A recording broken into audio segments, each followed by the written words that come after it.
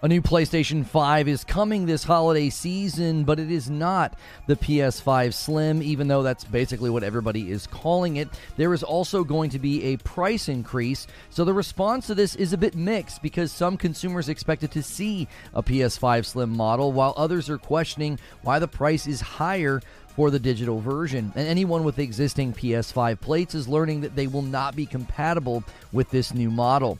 There is also some good to be said about the announcement. It should offer more options and choice for those buying a PS5, in addition to helping with supply and demand and the distribution of the PS5 to hit their goal of selling 25 million just in 2023.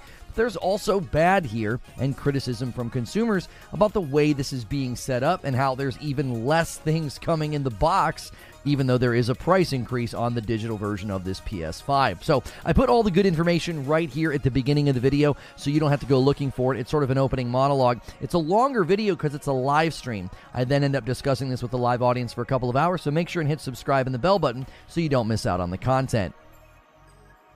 So, a new PS5 is coming, but not in the way that many expected. Rumors and leaks had fans believing that a PS5 Slim was on the way. Now, while I continued to say back then that according to the most reliable insiders and sources that I could find, we were looking at a unified model with a detachable drive, and that's exactly what we got. For those who thought Tom Henderson didn't know what he was talking about, he's now 2 for 2 on the PlayStation Portal, as well as the PS5 with a detachable drive, and it not really being a Slim. Even though the model is smaller, they are not billing this as a PS5 Slim. They're not even calling it that. In the past, they actually called it the PS4 Slim or the PS3 Slim. This is just going to be the new version of the PS5. So first, I want to walk through what they announced. I want to look at the price point. I want to look at the details. And, many are curious why there is a higher price point for the PS5 digital. So we're just going to sort of look at the announcement. Now, second, I want to talk about the good elements to this. Obviously, some folks are disappointed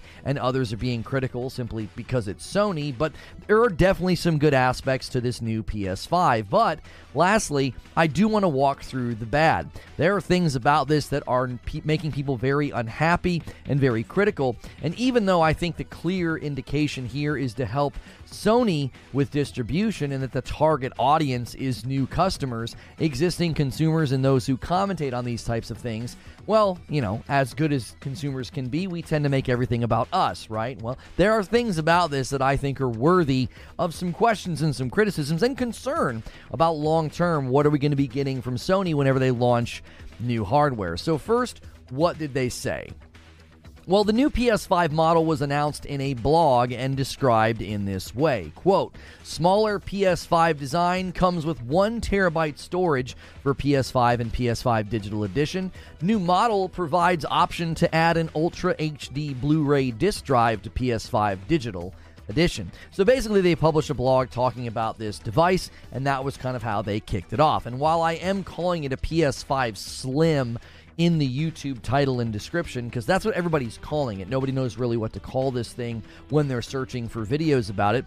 PlayStation is not calling it a PS5 Slim. Now, fans will likely continue to refer to this as a PS5 Slim, but the PlayStation 5 is simply being updated. This will be the version that they sell going forward. Now, this is part of why some folks are being critical, and there are negatives to say.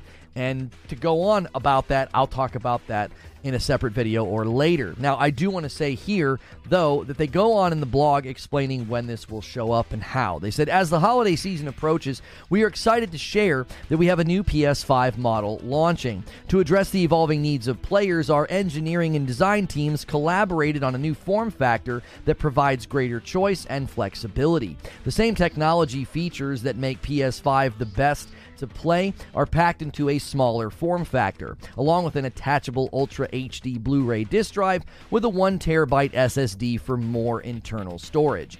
So they are increasing the storage, and this is actually causing some confusion. Just so we're clear, the current PS5 has an 825 gig hard drive. Now, some think that it's a 1 terabyte hard drive and then you get 825 after the operating system and everything else. This is not true. If you go to the official site, it says right below the price point, 825 gig. That is the hard drive that is in this device. That's what you get. Now, it comes out to roughly 670 gig for game installs once everything is installed. So when you turn the thing on, you don't have 825 gig available for your games. Now, numerous Google searches will give you incorrect information about this. I saw multiple sources and instances claiming it's a 1 terabyte hard drive with 825 available for games. This is simply not true. This is something that people kind of criticized early on. They're like, this is kind of a weird hard drive, 825, and then you only get about 670 for games. You contrast that against the Series X, you have about 800 gig available for games on that one because you have a 1 terabyte ahead of time. So this is a point of criticism early on. So a lot of people are getting this one wrong, and this is obviously then causing confusion because people see, oh, the new PlayStation 5 is going to have a 1 terabyte hard drive in it. Well, don't we already have that? So there is some backwards thinking here. It's like, well, it's not actually larger. Based on the current model of the PS5, the new model should give you approximately 850 gig of storage for your games, up from the current of like 670. So on the subject of how much smaller it is physically, they did speak about that. They said that the new PS5 has been reduced in volume by more than 30% and weight by 18% and 24% compared to the previous models. There are 4 separate cover panels. In the top portion, there's a glossy look, while the bottom remains matte. If you purchase the PS5 Digital Edition, you can also add the Ultra HD Blu-ray disc drive for PS5 later, and it'll be sold separately for $79.99. So it's $80 for the external drive. Now, we're going to talk about price in a section that I talk about the bad, because there's some weirdness going on here with the drive being $80 and the price of the digital. I'll talk about more about that in a moment. In general, I don't find the size difference of the PlayStation 5 to be that compelling. I think the PlayStation 5 is obnoxiously large. I also don't know if it looks that great with the white. I mean, I know the white's sort of iconic and it's eye-catching, but I think it looks much better when you put on like the black plates, or I have the Spider-Man plates. Obviously, this is just my opinion, but I will say the new design is slightly better and sleeker from where I sit, but it still looks like a Wi-Fi router from SkyMall, okay? I've always thought the PlayStation 5 was a very weird form factor. I think the Series X is a lot classier looking, especially if you put it on like an entertainment stand. So they make it clear, though, that this will be the model going forward. They say the new PS5 model will be available starting this November in the U.S. at select local retailers and direct PlayStation.com where available. It will continue to roll out globally in the following months. Once inventory of the current PS5 model has sold out, the new PS5 will become the only model available. So again, this is not a PS5 Slim. This is the PlayStation 5 going forward. This is obviously related to their strategy of hitting 25 million PlayStation 5 sold just in 2023.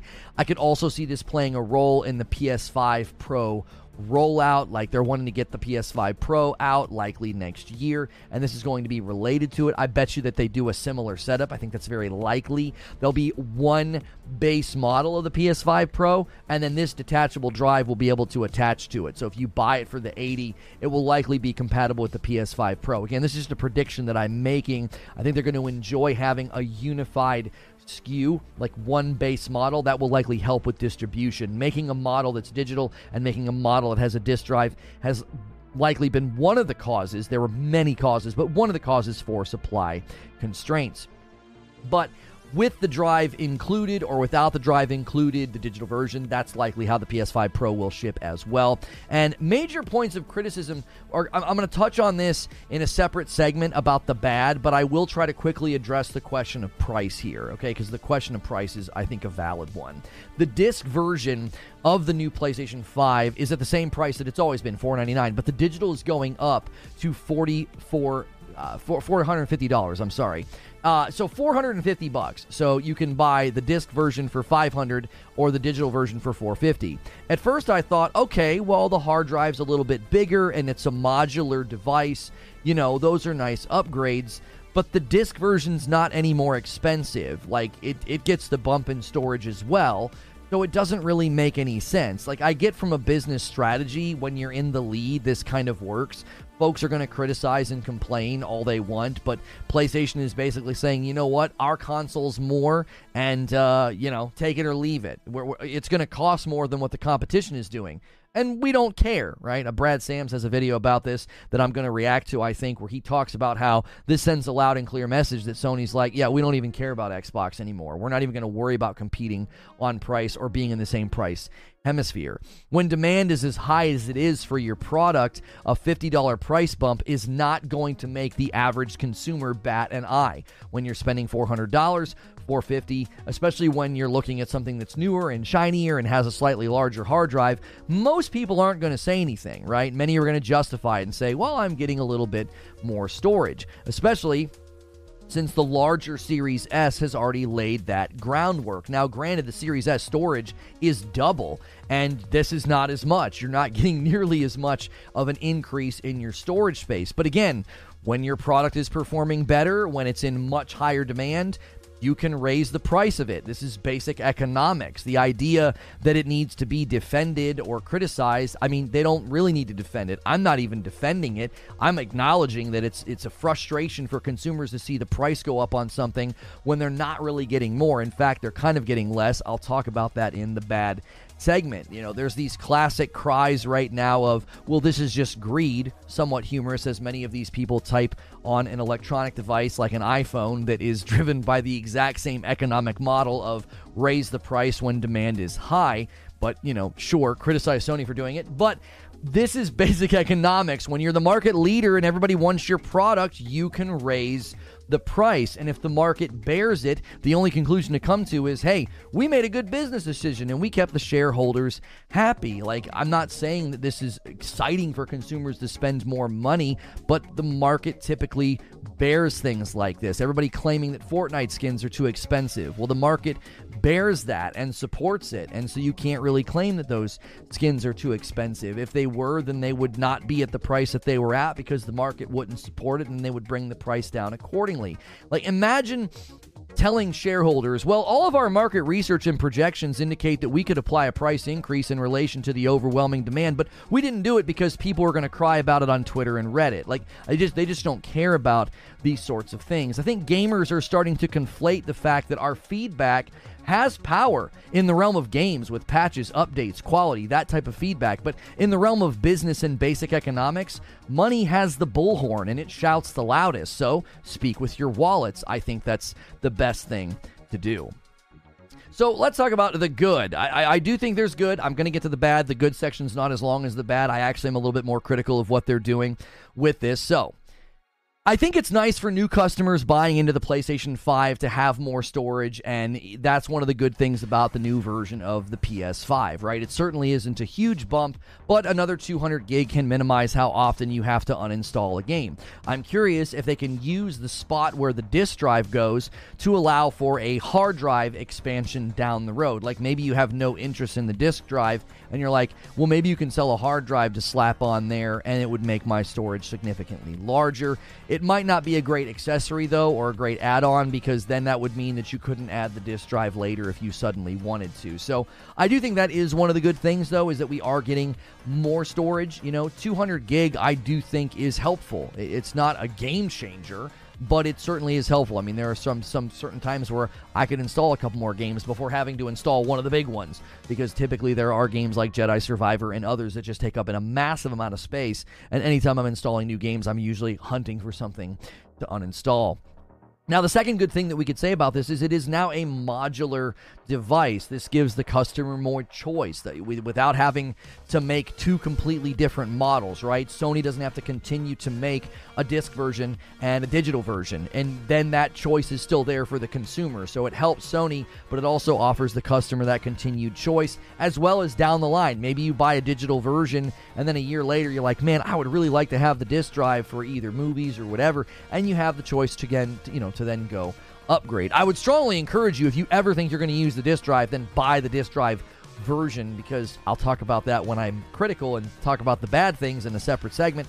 There is no way it makes sense to buy the digital version and then the disc drive later if you're even considering it. It's going to cost you more money, which is nuts. But having those two different models, I think, actually will help both the company and the consumer. I think they benefit from that level of modular choice because it helps production lines. This is obviously then related to the future of the PlayStation console. So the third thing this does that I think is good is it unifies production. It'll be a lot easier for PlayStation to meet demand and distribute the console if you're making just one base model instead of two. This is also likely going to free up production lines for the PS5 Pro as well. They're going to be able to use wherever they've been making. Let's say they have production lines for the disk drive and production lines for the digital. Well, some of those production lines are getting freed up now because you're no longer making a disk drive version of the PlayStation 5, and that could be maybe where they dedicate resources, bandwidth, and manpower to creating and distributing and making the PS5 Pro. And listen, the truth is here, this is going to help them hit high levels of production and distribution so they can hit their 25 million goal. Like, they're already at like 40 million PlayStation 5s, but they want to sell 25 million just in 2023 alone. This will likely help with that since this new version arrives in the holidays, and demand for the PlayStation 5 is likely to go up because of Spidey. Everybody loves Spidey, and Spider-Man 2 is no doubt going to be one of the most sold games this year. And the truth is, the good here about the PlayStation 5 new model is it largely pertains to the logistics of Sony. The consumers are benefiting by having a modular device with slightly more storage, and then there's more availability of the console in stores. But for the most part, this is helping Sony maintain their position and distribution, which isn't bad for the customer, but it certainly doesn't make this a total win for us either. And that leads to the bad, okay? I think there are some bad things about the new PS5 model. While the device is primarily aimed at new customers, I find it strange that so many PS5 owners are decrying it as pointless or bad. It's not really aimed at you. You're not supposed to buy it. Like, you already have one. There's no reason to buy this and upgrade for a slightly larger hard drive or the ability to have a modular device. It is a negative, I think, that the new design won't be compatible with old plates. Like, I'm seeing a lot of people bringing that up, and I do think it's fair to make mention of that, but that's not really a huge deal. The number of consumers that want to buy this and then move their plates to it, that's an incredibly small percentage of the people who will end up buying this. The vast majority will be buying this new model as their first PlayStation 5. And even if somebody buys this as like their second PlayStation 5, I don't see I would do that and then be like, oh, I really want to move my Spider-Man plates to this. Like, the only reason I would do that is if my PlayStation 5 with the Spider-Man plates like stopped working or something. So again, I do think the fact that the plates aren't compatible is a negative, but in light of the fact this is aimed at new consumers, I don't see this as being a huge issue. I think there are far better things to criticize than that. It is coming out in the wake of the Spider-Man 2 launch, so I am curious if they're going to try to make the Spider-Man 2 plates available in the new design, especially around the holidays when everybody's thinking about buying video game accessories and merchandise. Now, the second negative thing that I've touched on a couple of times is the price increase. It will likely have no effect on demand. I think we can just fairly say that. I don't think the PlayStation 5 is suddenly going to struggle to hit their sales and their goals because the digital version's $50 more. I don't think it's going to have an effect on that. But this looks strange in light of the very small hard drive upgrade and the fact that the disc version does not have a price increase. I could certainly think through this and conclude, listen, I know from a business standpoint, they're like, listen, market research says $499 is about as high as we can go. If you raise it beyond $499 to like $550, the market wouldn't bear that. You know, that would actually hurt the distribution of the disc version. So keep that one at $499. But they know that $450 is not going to hurt demand. It isn't. They're like, an extra $50. Like, I can understand that intellectually, but I think it's totally valid for the consumer to say, why am I spending $50 more than before? Like, what's the point here? Especially if you really crunch the numbers here, if you really crunch the math, the external disk drive is $80. So if you buy the non-disk drive version, shouldn't it be at least $80 cheaper? Like, if it's a $420 device, hey, $420, right? That would make sense because you could buy it. It's slightly more expensive than the older digital model because it's modular and has a slightly larger hard drive. But think of it this way.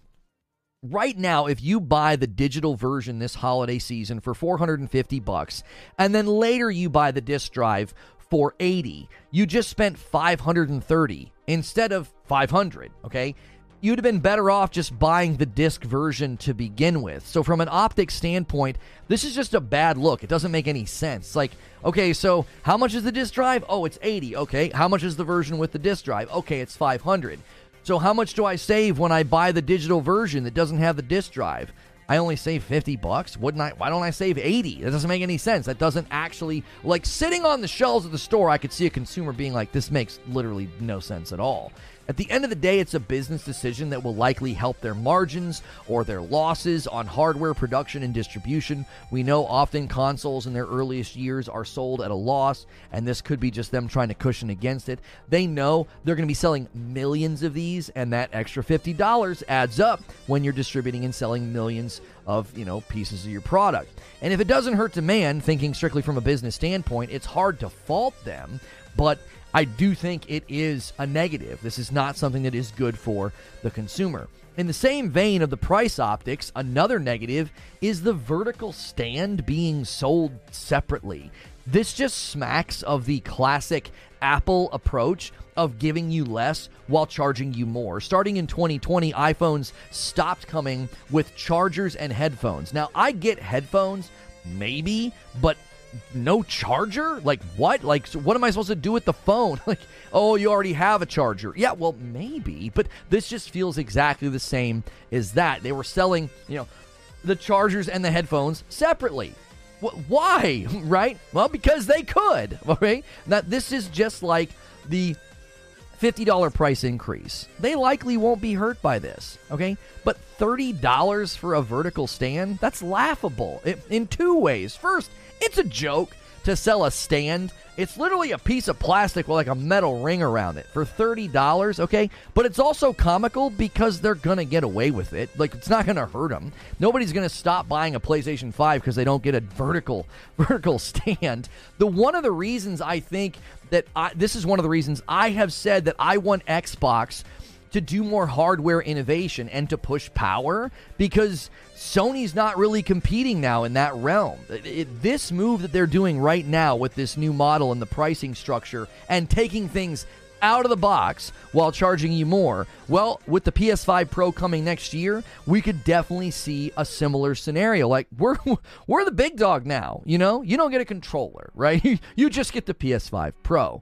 When the PS5 Pro hits late next year, which is likely when it hits, versus the Series S dominated Xbox market, PlayStation is just going to continue to raise prices on hardware because it signals them as the premium gaming platform. And I've always been in support of paying more when I'm getting $10 more for a director's cut. Made sense to me because it's like buying an extended version of a movie, right? You're getting more, so you spend a little bit more. That's perfect value transmission logic to my brain. If I'm getting more, I'm spending more. That's not what we're looking at here, okay? You're spending more and you're getting less. Now, somebody's going to push back and say, but you get more hard drive space. Okay, but then why is the disc version not more expensive? Why are you only saving $50 by buying the digital version instead of $80, since that's the price of the disc drive? Again, this all looks like what Apple does, and many of us have said that Sony and PlayStation are becoming the Apple of gaming. They're becoming the premium platform. They're the platform that can sell accessories and everybody buys them. They're the platform that can just like raise the price on hardware and give you less stuff in the box and people buy it anyway. That's not necessarily bad for consumers, but it's also not necessarily good for consumers because it starts to remove choice and requires you to spend more. The last negative I think that relates to all of this, sort of the undergirding negative, is that many were hoping for a PS5 Slim. Spending more for a completely different model with Slim in the name, I think would have gone a long way. It's like, well, no, you don't need a vertical stand. It's a completely different model, and it's intended to be on its side, but if you want to stand it up, we have this separate stand that you can buy. Now, that would still receive some criticism, but I don't think it would receive as much. I think the optics on it would shift a little bit, because this just feels like, hey, we updated the PS5 to be modular, give you a little bit more hard drive space, we took away the vertical stand, and we raised the price on digital for no reason. It just doesn't really hit as strongly as, here is the PS5 Slim, and it gets a little bit more hard drive space, and we made some changes to the shape and the form factor, so we didn't include the vertical stand. I think that's a little bit easier to sell than what they're currently doing. Again, all these negatives don't really affect new customers or the demand of the PS5. I think the average customer doesn't pay any attention to any of this, but that doesn't mean that they aren't worthy of some criticism and some pushback. The PS5 is the dominant next-gen console, and this announcement just cements loud and clear in terms of dollars and cents. So let me give you my thoughts and my conclusion on this.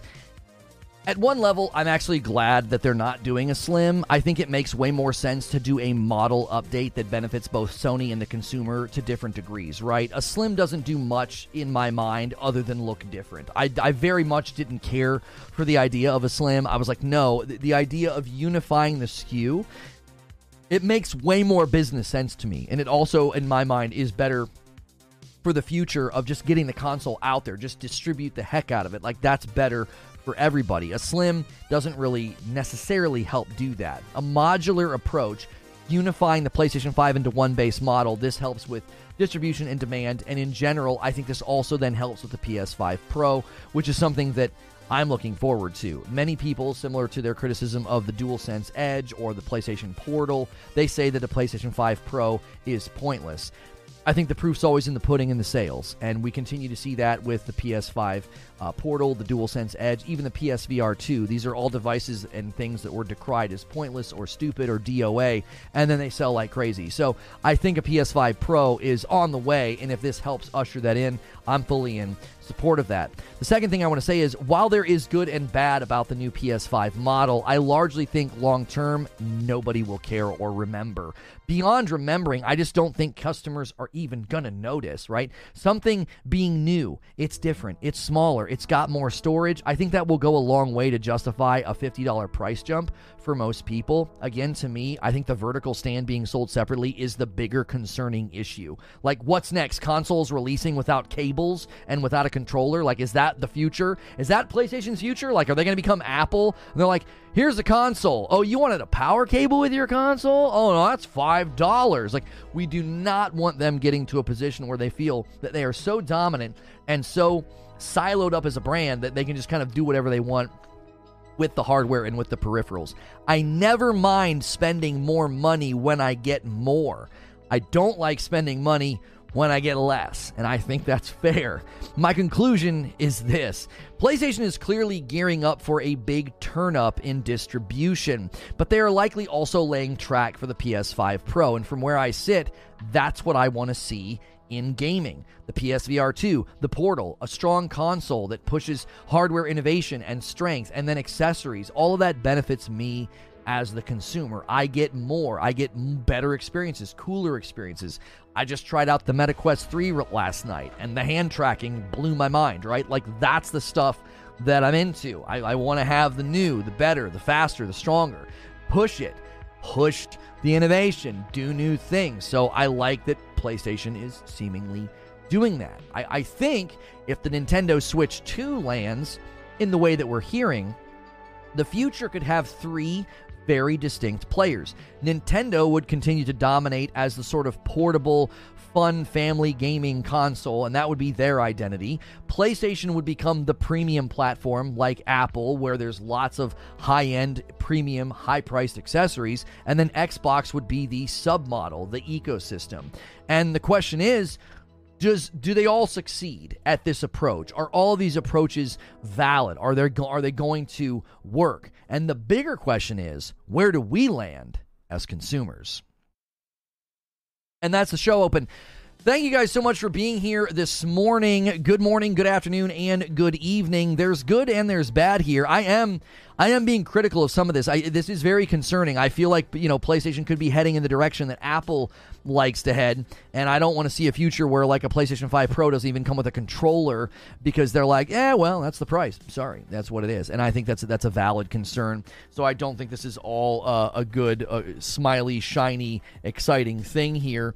And the price point just doesn't make sense. Like, you can't make sense of that to me, no matter how hard you try. I bet you some of you are going to try. Ryan Hayer with 25 months as a member, and it's a VIP plus. And the first gifted member of the day, Han shot first, and so did you. Thank you, John, always. And Connection gifts a member, off to a fantastic start. We have about 2,500 members. You guys have been absolutely crushing it. And Fright Night is the big goal right now. We need 500 more members, and my wife and I will be doing Fright Night every Friday night for you guys. That way, in sort of the season of October, right? And another one comes in from Patrick. Thank you guys so much. Starting off the day immensely strong here, and I even have a super chat to thank. I haven't even left my fan funding page here.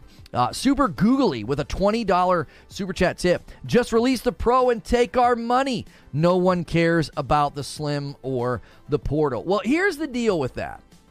Okay, here's the deal with this. I tried to touch on this in the show open. PlayStation's going to benefit from this a whole lot more than us. Okay, now we certainly benefit when they are able to distribute more of their console. That means more people can buy it, right? But this is going to benefit them. They're going to be able to hit market saturation with the PS5. I believe it will surpass PS4. I think they're going to pass it, and this is how they're going to do it. So this is mainly for them, but we benefit. I don't think we benefit by them selling a vertical stand separately, and I don't think we benefit from them being like, hey, the digital's $50 more just because. Like, I don't think we benefit from that at all. But if it helps them distribute more consoles, then that's actually good, because we don't want consoles to be constrained. I think that's bad. I think that's proven itself to be bad for Xbox. I don't think constraining their distribution has been particularly good for them, and I don't think it will be long term. I think third-party developers will flock to the console that has the greater distribution, and then that lopsides the market, and I think that's a problem. And then it leads to the need for acquisition. There's a whole pendulum swing there going on, right? So I don't think constraining consoles is good. So this is good that they're increasing distribution because of this unified SKU. Yo, my brother's in chat, Derek, without a badge. We got to fix that. Thank you. And so is Feed on his new account. Bumble Pants with 13 months as a member. Extra storage is always good. Adding a 2 terabyte SSD expansion into my PS5 was fantastic. Having everything installed now with no more juggling installs. Eugene says disk drive interface, USB-C, extra storage on a machine that already had a razor-thin margin and such raised price doesn't have to make sense. Oh, I don't expect them to make it make sense to me, Eugene. It's a business decision at the end of the day. Right? It's a business decision. They know they can do it. They know that they can do it. You know what I mean? There is an assumption that the high-speed interface modification to the digital edition is free. The extra $30 is most likely due to the additional cost, logistics, packaging, cover plate. Okay, sure. But track with me here. The disc version price isn't going up. Why is that not going up, right? I know intellectually why it's not. They know $499 is about as high as they can go. They know that. They do. They can't just suddenly be like, yeah, it's $550. But the digital version going up? Like, yes, but both got the modification. Right, so why am I only saving $50 by buying the digital version? Like, riddle me that, AOZ. Come on. You know I love you. I know you're at SIE. You're the man. But riddle me that, Batman. I'm not saving $80 by buying the digital. I'm only saving $50. It's more expensive to buy the digital and the disc drive later. That don't make no sense. That doesn't make any sense, bro. Come on now. I know they're going to get away with it. They're the leader. Their product's in greater demand. Apple gets away with it. Apple's like, you don't get a charger anymore with your phone. And people are like, yes, sir. Thank you, sir. May I have another, sir? You know, they slap you in the mouth. No charger. No headphones. And it's more expensive. And you're like, I'll buy one. You can get away with that when you're in the lead. Meech with 25 months on a VIP. Morning chat and Lono. Happy to be part of the Red Badge crew. Welcome back, Meech. The disc version has margins built in. You don't have to explain this to me intellectually or from a business standpoint. You don't have to. I get it. I can buy a digital right now for $400 and a disc drive for $500. And then when the new one launches, I can buy the disc drive for $500 and suddenly the digital's more expensive. And then I'm going to stare at a portable, an expansion hard disc drive, for $80. And I'm like, what? That doesn't make any sense. Now, if they would have charged $420 for the digital, well, That would have made sense. 2 gifted members coming in back to back. It's a double. That's also a 20 bomb layup. Thank you so much. The layup goes to RPG. That's such an easy score. Puts it in so lightly. Thank you so much, RPG. Tempting one of the big boys to drop a 20 bomb. Let's get the scene switcher going so you guys can see. You guys can see my awesome. Whoop, that's not right. This right here. Look at that.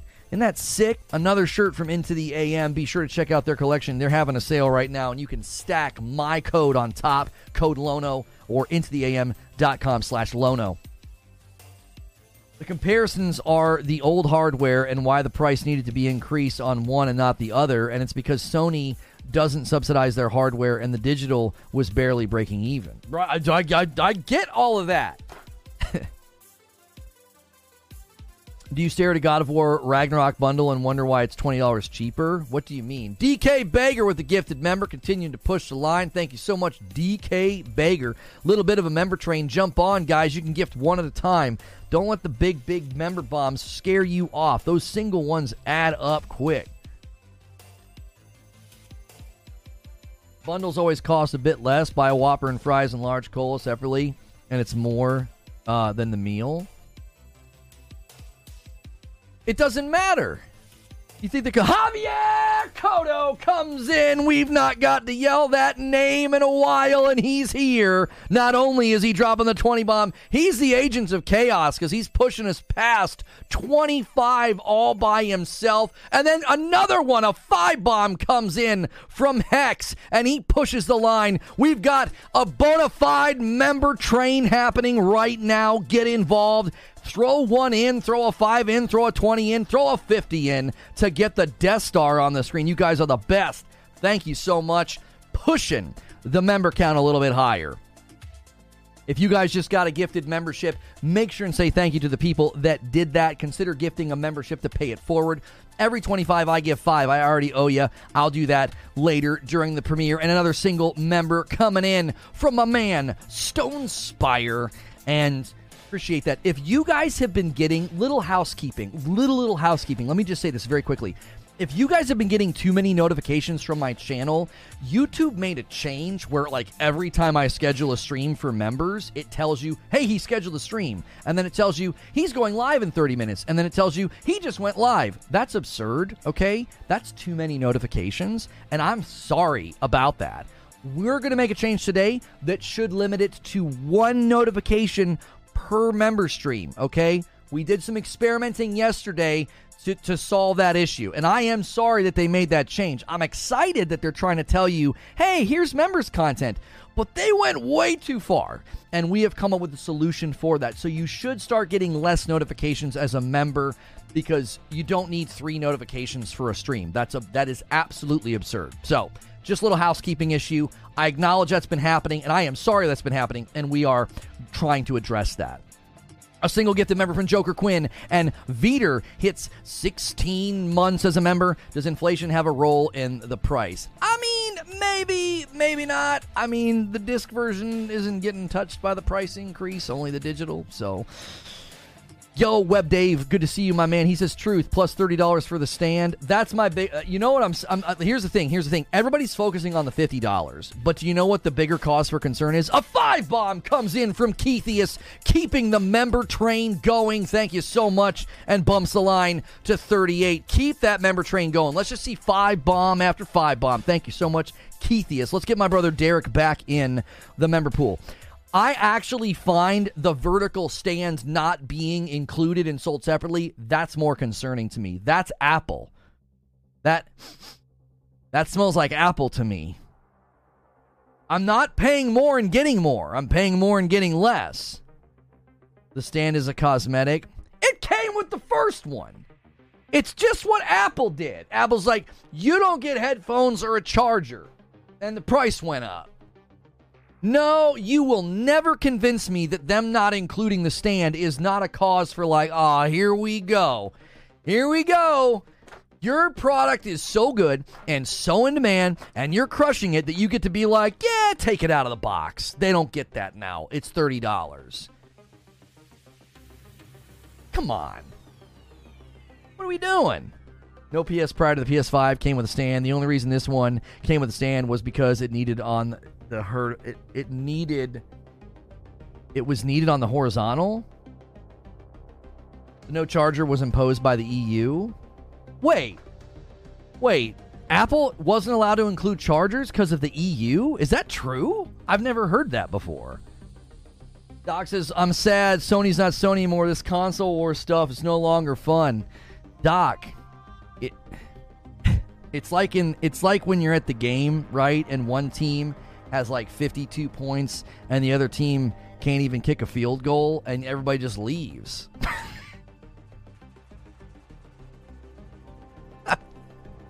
I'm sorry. Y'all are down bad right now because of Forza. You know, I can always tell when Xbox is doing bad. I get attacked for the most minor things. Can you believe what this guy said? What did I say this time? You know, I trim my nails on a Tuesday. Can you believe it? He doesn't trim his tails. He doesn't do it on the weekend like a real man. It's like, oh my gosh, you guys have really got to be down right now. What is going on? I know it's bad right now. I know it's bad. Wait a minute. Yeah, I flipped that around on you, didn't I? My favorite, Doc. This is my favorite. I was watching Brad Sam's video, okay? So I'm gonna probably react to your video, Doc. We're resurrecting reaction content, but I'm gonna do it on a separate channel, Reforge Reacts, because it's a very different vibe, and I don't necessarily want to put it here. But I'm gonna react to your Sony Out of Touch video. I think. Now, here's the thing. Your video was recommended right below Brad Sam's video, where Brad Sam says Sony claims victory over Xbox, and then you're down below like this. Sony's losing touch. I was like, well, there's two ways to look at this. Let's see what both of these gentlemen have to say. And yeah, it was good. It was good perspectives, like two different perspectives on what's going on. Because Brad Sams is like, this is a loud and clear message. Sony's like, we don't even care about Xbox anymore. Xbox who? What's the price point on their console? Who gives a frick? Ours is $550. Why? Because we said so. And no, you don't get a vertical stand. You got to buy that for $30. And yes, if you buy the disk drive later, it's $80, and that makes it more expensive than the disk drive version. Shut the frick up and buy it. Like, that's what they're doing. They're like, we don't care. But the Series S is only... Then buy the Series S. That's their attitude. They're like, we don't give a frick. We're not even considering them anymore. I thought Brad's take was good. I kind of agreed with them. I was like, yeah, I think that's one way to look at this. Is that Sony looked at the market and said, price isn't an issue anymore. You know? Pretty I was right. I have way more subs than that Sam guy. No, you don't. No, you don't. Brad Sams has got a pretty good-sized channel. You should be subscribed to him. He covers Xbox stuff. He's usually in their corner. He has 51,000 subscribers. I think he's good. He's a really good content creator. I like his content as well as yours. Why should they? Xbox isn't competing where it matters. Exclusive software. You're right about third-party devs. They're going to support the best-selling console, a.k.a. the PS5. Listen to me, y'all. The pendulum. That pendulum's going to swing. It already is swinging. Hey, let me pretend, bro. Your viewership to sub ratio always blows me away, though. It always blows me away. I'm like, this guy's pulling 2 and 3K views, and you don't even have 10K subscribers. That's not a slam. That's praise. It's like, this guy doesn't even have 10K subscribers, and his videos pull 2 and 3K views. Get the frick out of here. Golly. I have uploads that do that well, and I've got more than 3 times your subs. It's freaking annoying. Freaking annoying. I need to put on a tank top and stand in a bathroom, or wherever that is that you stand. I'm just having fun. PS5 is outpacing the Switch, by the way.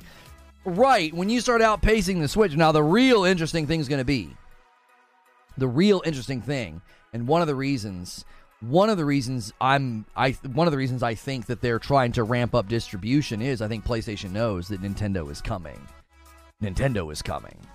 it's like, yeah, they might look like they're kind of having a tiny little downturn. Dude, they're Godzilla dipping their head for a drink. They're going to come blasting back up next year with the new Nintendo Switch.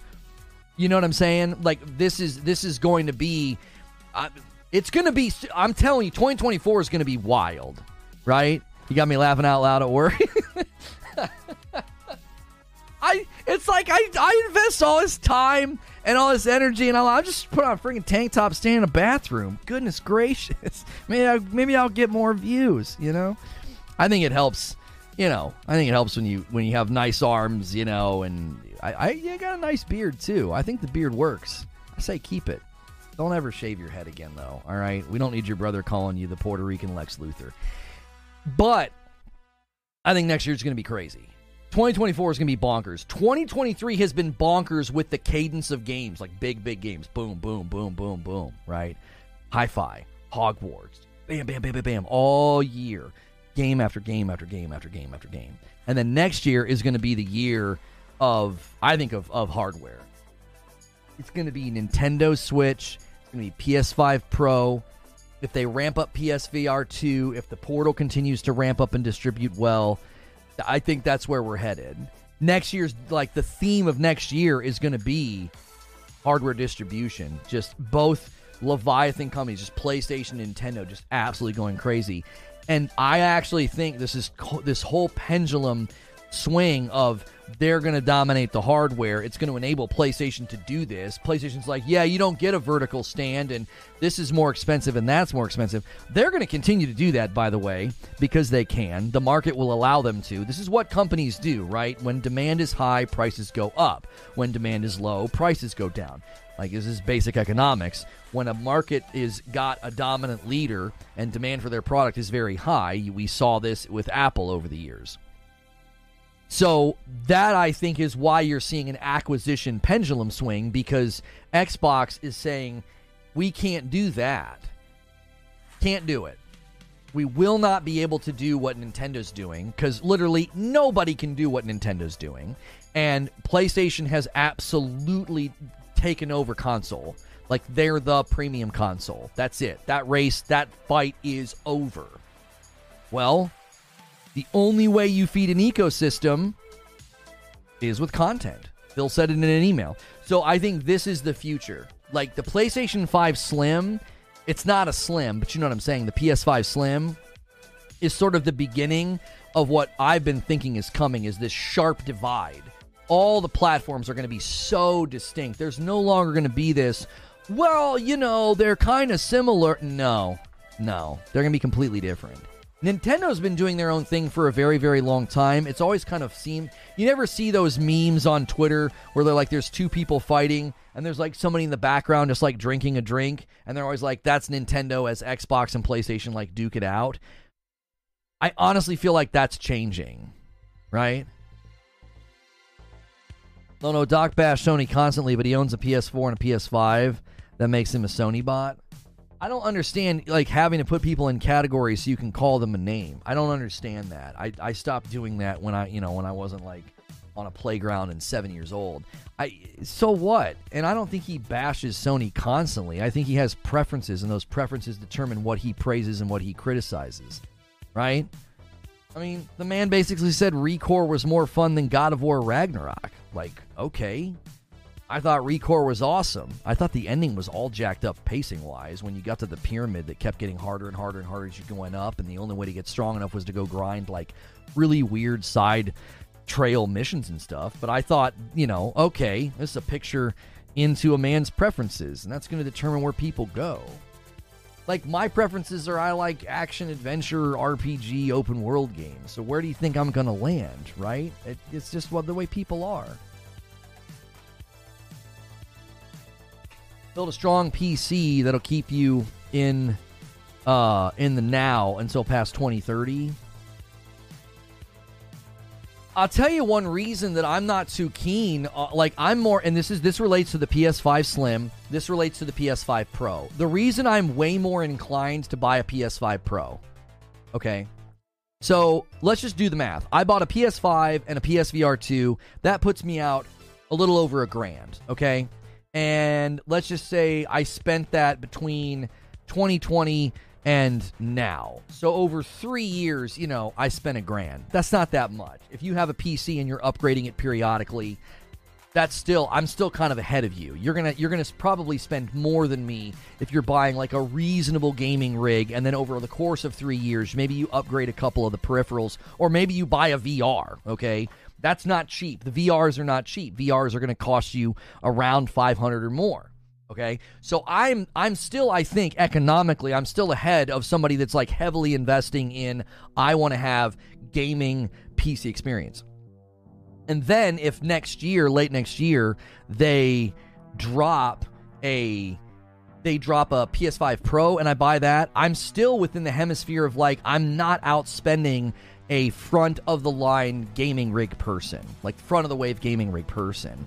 And when you're on a gaming rig, you got to put up with the bad ports this year. You got to put up with the absolute abysmal state of when a game lands multi-platform. And unless it's Capcom, you don't get a good game, right? That's why I'm like, I don't really want that. What's an action RPG again? I know listen to me. That clip where I said, there's a clip floating around where I said action RPG is like a new category or whatever. That's being ripped out of context. I was talking about open world action RPGs like Horizon Forbidden West. I wasn't talking about Diablo from 20 years ago. I was talking about it's a new concept. That's what always happens, man. Like, we're having a 20-minute conversation. We get in the lane or the vein of talking about, like, Horizon Forbidden West and these open-world games, these open-world action-adventure games that I believe are action RPGs.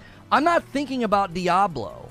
So I say, this is a new category. It's, maybe in the last 15 years. Funny enough, if you go research when the first, like, third-person open-world style action RPG came into existence, right on time. It was about 15 years ago. I wasn't talking about the entirety of the genre, but when you have, smear merchants that do that kind of thing, like, come on. Like, that, it's ridiculous. It's ridiculous. To be that desperate, like, to watch 2-hour streams, like, come on. Like, that's just ridiculous. In the vein of categorizing games, that subject is exhausting. I saw people saying that classic Zelda is an action RPG. Really? Huh. It's interesting. That's an action RPG. I always thought those were classic adventure games, but whatever. Seeing how Sony is trying to move older stock, making the OG digital system more cheaper than this new version is a good strategy. Making the OG... Oh! I didn't even consider that. So they likely are making more of the current digital version than the disc version, would be my assumption, because I think it probably sells faster because it's cheaper. So I never even considered that. Leo Mara said that in the members-only Discord.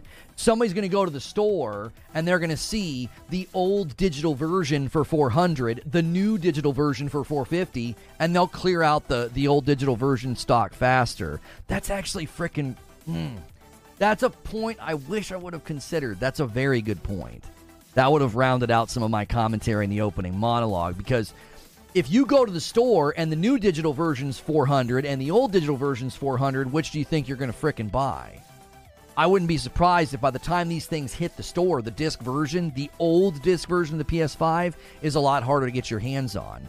It'll be the new disc version, the new digital version, and then the old digital version. You'll have those three largely on the shelves at stores. So they raise the price on the digital and then put the OG on sale.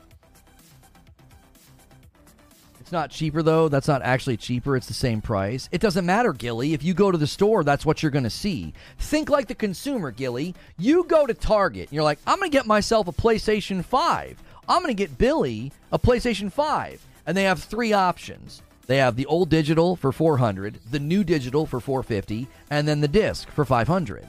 Well, the old digitals are going to sell like crazy. They're the cheapest. They're the cheapest. They'll pull those from the stores when the regions hasn't rolled out. Oh, and sell in the regions that haven't rolled out. That's exactly right. Add your flavor text. Yeah. I need my shoot. I need Butters to help me. Butters, how do I set up my my meta referral link? Where do I go to do that? Because we're going to want that text in the unboxing video as well. Yeah, I didn't think about that, Eugene. They'll pull and they'll only sell the old versions in the regions where the new version's not there yet. But I still think what Leo Mera is saying stands to reason. If you go to the PlayStation Digital or the PlayStation Store and you say, I've been doing that a lot, and you say, I'm going to get myself a digital, they're going to have the older version for less money. And that's what you're going to do. You're going to buy the older version. They'll sell through the older version really, really fast. They've let go all the writers and directors on Daredevil again. Series getting entire. Oh, golly. Close to cancellation, I would imagine. They're not making any more of the original PS5 when the new gets released.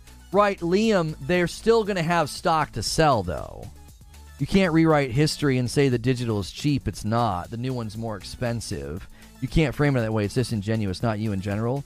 Gilly, no one's framing it in that way. No one's saying it's cheap. When you say it's cheaper, that's accurate to say. It's totally accurate to say that the old digital version will be cheaper at that point. That's a comparative word. Cheaper? Cheaper than what? Cheaper than the new digital. Cheaper than the disc. So it will likely sell faster. That was Leo Mera's point, is that if you go to buy and there's still old digital versions in stock, you're going to buy that. That's going to sell way faster because it's $400. Well, this one's got a slightly larger hard drive, and you can add a disk drive to it later. And they're like, well, that's worth $50. But the other people will say, no, race to the bottom. Give me the cheapest thing you got. No one's saying it's getting cheaper or going on sale. Nobody's saying that. Like, you're pulling your guns from your holsters to shoot a bandit that isn't here. Like, nobody is indicating that. Leo Mera was simply saying, as a strategy, having that price hierarchy will help sell the old version of the digital. That's all he was saying. Is there going to be a Pro coming soon or just the Slim? They're not calling this a Slim, but we're all going to probably continue to call it the Slim. They're not calling it the Slim. This is the new PS5. So going forward, when you go to buy a PlayStation 5, this is the one you'll be able to buy. It's cheaper than the new one. The old has not changed in price. It's not any cheaper than it has been. It's not cheaper in and of itself. Nobody was saying that it was, Gilly. You're on guard for something that isn't even necessary. Nobody is saying that. Can't even get an OG PS5 digital. They don't even sell it on the direct store. So maybe they're already ramping down production then. Maybe they're already ramping down production because of this. That might make sense as to why the last couple times I've gone to the direct or the website, only the disc version was available. It's likely because they went to the production lines of the digital and said, start making this new SKU. Start making this new base model. And then they continue to work through the disk drive, versions. Then those production lines will stop. They probably already have. And then they'll sell through that stock, and then only the new version will be available. The only way they're hitting 25 million and the only way they're hitting the distribution that they need to hit their goals is they would have had to have stopped making the digitals a long time ago and started making the new ones. There's no way. You've got to be able to have millions of these things ready to go by holiday. The digital was such a razor thin margin, they basically stopped producing them. Oh. Well, there you go. That's probably another reason they decided to raise the price. They're like, we don't like having razor-thin margins on something that we're selling millions of copies of, The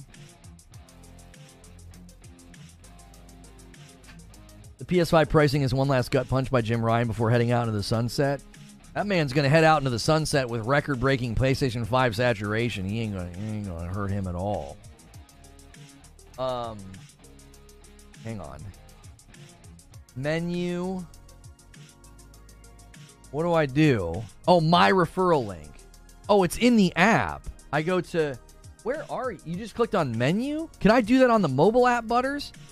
Because we want to include the referral link in the video. I've got the Meta unboxing today. Where is it? Yeah, I don't... Wait, refer a friend. I got it. Thank you. Thank you, Butters. I found it. You are the best. We have a Meta 3 unboxing today, and if you guys use my referral link when you sign up, it will give us both We both get a $30 gift card, right? Like a $30 credit in the store when we do that, Butters. Next year, Reforged Roast Pumpkin Spice Edition. The faceplates are confirmed, too, for the new model. I don't think that's as big of a deal. I saw people bringing up the faceplates not being compatible, and I was like, okay, let's everybody just calm down. How many people who currently have faceplates are going to buy this thing and be upset about that? What, 5 people in the world? There's not going to be that many existing customers that do that. The lion's share, 95% of the people buying this thing are buying it either brand new or maybe as like a second PlayStation 5. The percentage of consumers who are like, well, I have Spider-Man plates, and if I buy that, I can't use them. Well, who are you? Why are you doing that? That's not the majority of the consumer base that's buying this device. That's not. So I don't think that's as concerning as, again, in order of severity, I think the vertical stand being sold separately is the biggest thing. Don't know. We don't want this to become like Apple taking chargers and headphones out of the box and charging us more. I think that's bad. There's no way to stop it when the company's doing so well and their product is so well in demand. Has anybody been able to stop Apple from doing that? Have we been able to? No. Okay, well, that standard's already now set. PlayStation's already laying groundwork to give you less in the box for more. That sucks, okay? The next thing that I find frustrating is the $50 price increase, because basically I don't save $80 by opting out of the disk drive. I only save $50. And it's more expensive than the previous digital model, and I think it's fair for people to say why. Well, business reasons, sucker. Like, we know that the market will support this. Sorry. And then the next very minimal thing is the plates not being compatible. I don't think that's that nearly as important. I don't think that's nearly as important or a big of a deal. We just hit 1 hour in the stream, guys. We've been streaming for an entire hour. Do me a favor. Let's get 300 likes on this video. We need 50 more likes. Keep the gifted members rolling. Let's hit that Fright Night goal. We can easily get there. We only need like 500 more members, and we have blasted through those goals before, and we could definitely do that. Already off to a really, really strong start today. If you can't do a membership, do me a favor.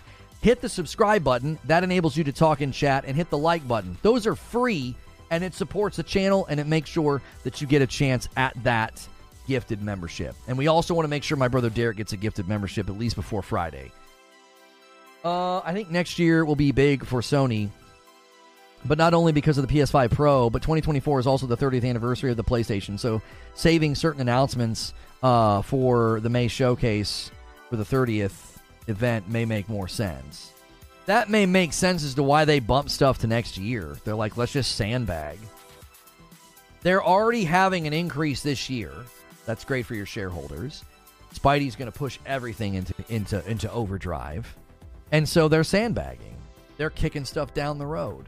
They're kicking stuff to the next fiscal year. Why? Well, you got to keep the shareholders happy. You got to keep the shareholders happy, right? You got to keep moving those percentages every single year. Phil Spencer's talking about prices of consoles and stuff won't go down. Yeah, prices aren't coming down. No. Again, you can explain all of this to me intellectually. From a business standpoint, I get it. But it's totally valid for the consumer to go to the store and say, well, that's kind of dumb. Like, expressing your desires as the consumer is totally fine. The challenge is that, as I said during the show open, money holds the bullhorn and yells the loudest. Money talks way louder than you're crying on Reddit or Twitter. Well, this isn't fair, and they're just greedy. Welcome to the world. Like, it's not even welcome to the real world. It's welcome to the world. Welcome to reality. All these companies are driven by greed and raising prices and margins. You think there's companies out there that are trying to get your business because they're altruistic and they like you? Like, get rid of that doe-eyed sentimentality. They're all doing it. You're allowed to say you don't like it, but it ain't gonna change anything. Abe tries to call his shots. He says feed, and he gifts a member, and it goes to Epsilon Gaming. Let's get Derek a membership. I don't know what's going on with Feed's account. Mark Miller, I'm not, I think you've clearly got something wrong with your account. I don't think I can in good conscience continue to tell people to try to give a membership to Feed. I genuinely think there's a conflict at some level. Either it's a branded account or you have the thing turned off. I don't know. We can't keep pushing that though, because I don't think it's possible. There's some kind of a conflict with his account. We can't get him a membership for some reason. By now he should have gotten one. He's been here enough with the new account. Derek says, I can't believe there's no $5 footlong at Subway anymore. That's true. The $5 footlong is gone. That is true. Sony pushes the person on Twitter crying to the side while others are lined up to give Sony their money. That's exactly right. Like, I made reference in the show open. Guys, I need 50 more likes on this video. There's 622 people here. Lurkers, make sure you've clicked it. Make sure it's not glitching out on you. We've got to make sure we nail that on the hour. The 1 hour mark is when we got to try to push that. Abe's trying to call his shots. Gifted the member to Derek. Says prices go up. Live with it, says Derek. Well, and it goes to Dreyu. Thank you so much, Abe. Abe sets up a nice layup, though. Look at that. 40 out of 50. You the man, Abe.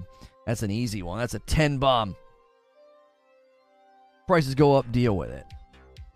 Well, and yeah, so I made mention of this during the show open. I said, listen. Fortnite skins are commonly criticized for being too expensive. Commonly. $20, $25 for a skin? Yeah. That's too expensive. Says who? What do you mean? What's too expensive? What too expensive? More expensive? Not it should be cheaper? Why? According to who?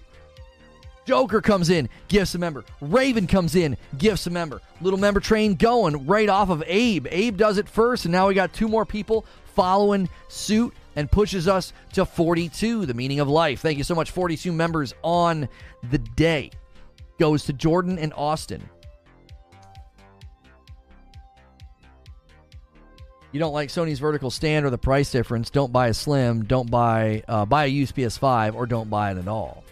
Right, that's the only way you will have an impact on what a company does. That's it. So no, that's the only way. You can't impact the company and their business decisions purely by yelling about it on Twitter. That's just not going to do anything. Now, you might be able to yell about it on Twitter and get a bunch of people to agree with you, and then all of those people decide they're not going to support it and they're not going to buy it, like the vertical stand. If no one buys that vertical stand, Sony's going to evaluate and say, well, maybe we should sell it for $10. Maybe we should just start bundling it in. If nobody buys it, that's the only way you're going to see a change in that practice.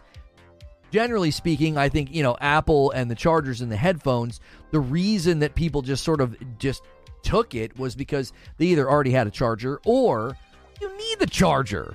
A stand's not required. It's a lot easier for people to opt out of buying a vertical stand than a freaking charger. Brian with 14 months of membership. The false concern from Microsoft fans crying about Sony's business plan is mind-numbing. Love the content. Keep it up. Well, yeah. I mean, they got to be concerned about something because they can't really talk about Forza, can they? I'm sure Forza's just being review bombed on Steam and the Xbox Store. Oh, no, I know what it is. It's a bad port. Yeah, that's why. That's why Forza's tanking right now, sure. They can't talk about that, so they got to talk about, the PlayStation 5 Slim. Imagine paying for the same console, nothing different. Come out with games.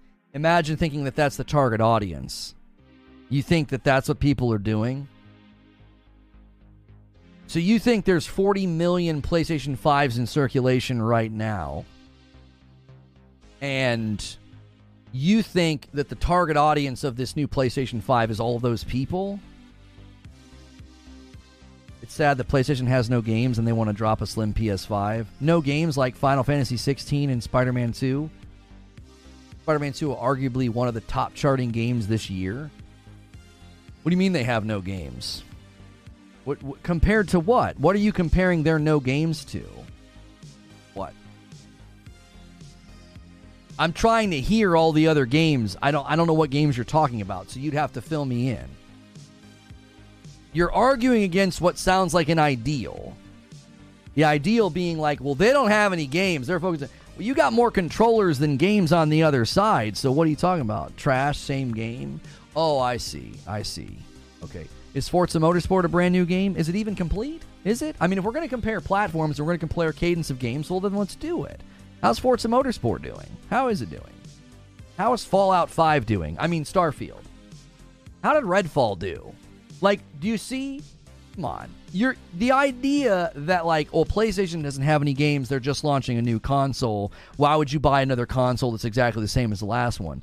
Nobody's doing that. This is for new customers. This is for the fact that they're trying to sell 25 million PlayStation 5s in 2023. They're trying to ramp up distribution and saturate the market. You're not even looking at the reality of what Sony is planning on doing.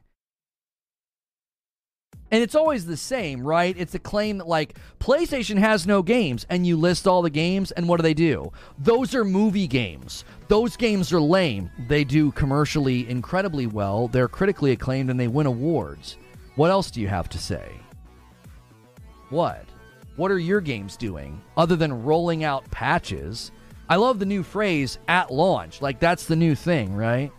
Well, the game was bad at launch. The game didn't have this at launch. This game looks better than our game at launch. Jiminy Christmas.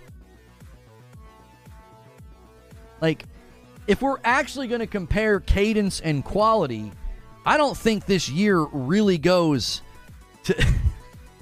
There's no way. There's no way. You want to give it to the other side? Go ahead.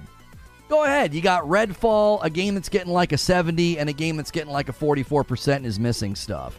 Go for it. If that's a good year for you, if that's a banner year, then the rest of this generation is going to absolutely suck balls for you. If 2023 is a banner year for Xbox, I don't even have to say anything. I just take a sip of my coffee.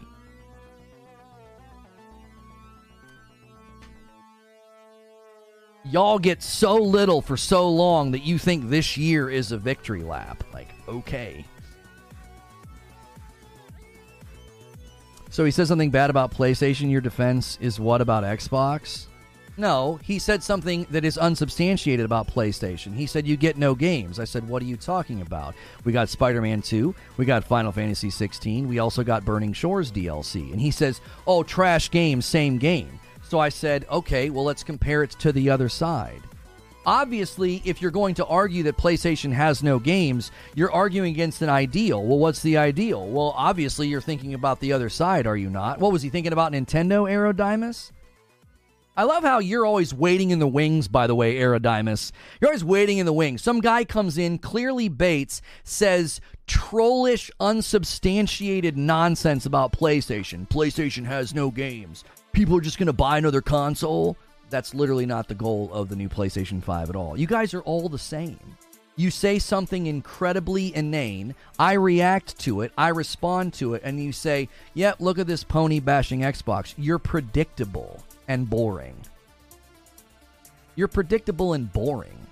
You do the same thing every time I do a stream. I didn't cover Starfield for 20 days. Finally cover Starfield, and folks like you come out of the woodwork with your stupid little side jabs and side comments because you're predictable and sad. That's all. You gotta feed the salt shakers, right? They can't make content on their own, so you gotta do their work for them.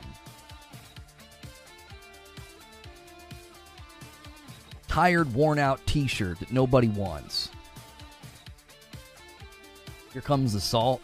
I'm super salty right now as I calmly dissemble this predictable pattern of any time I try to talk about PlayStation, I gotta hear canned NPC responses, and if I react to it, push back on it, and state, I don't know, basic facts like Xbox hasn't had a banner year, if we're actually going to compare the platforms where their games are landing commercially and critically, do you really want to have that comparison?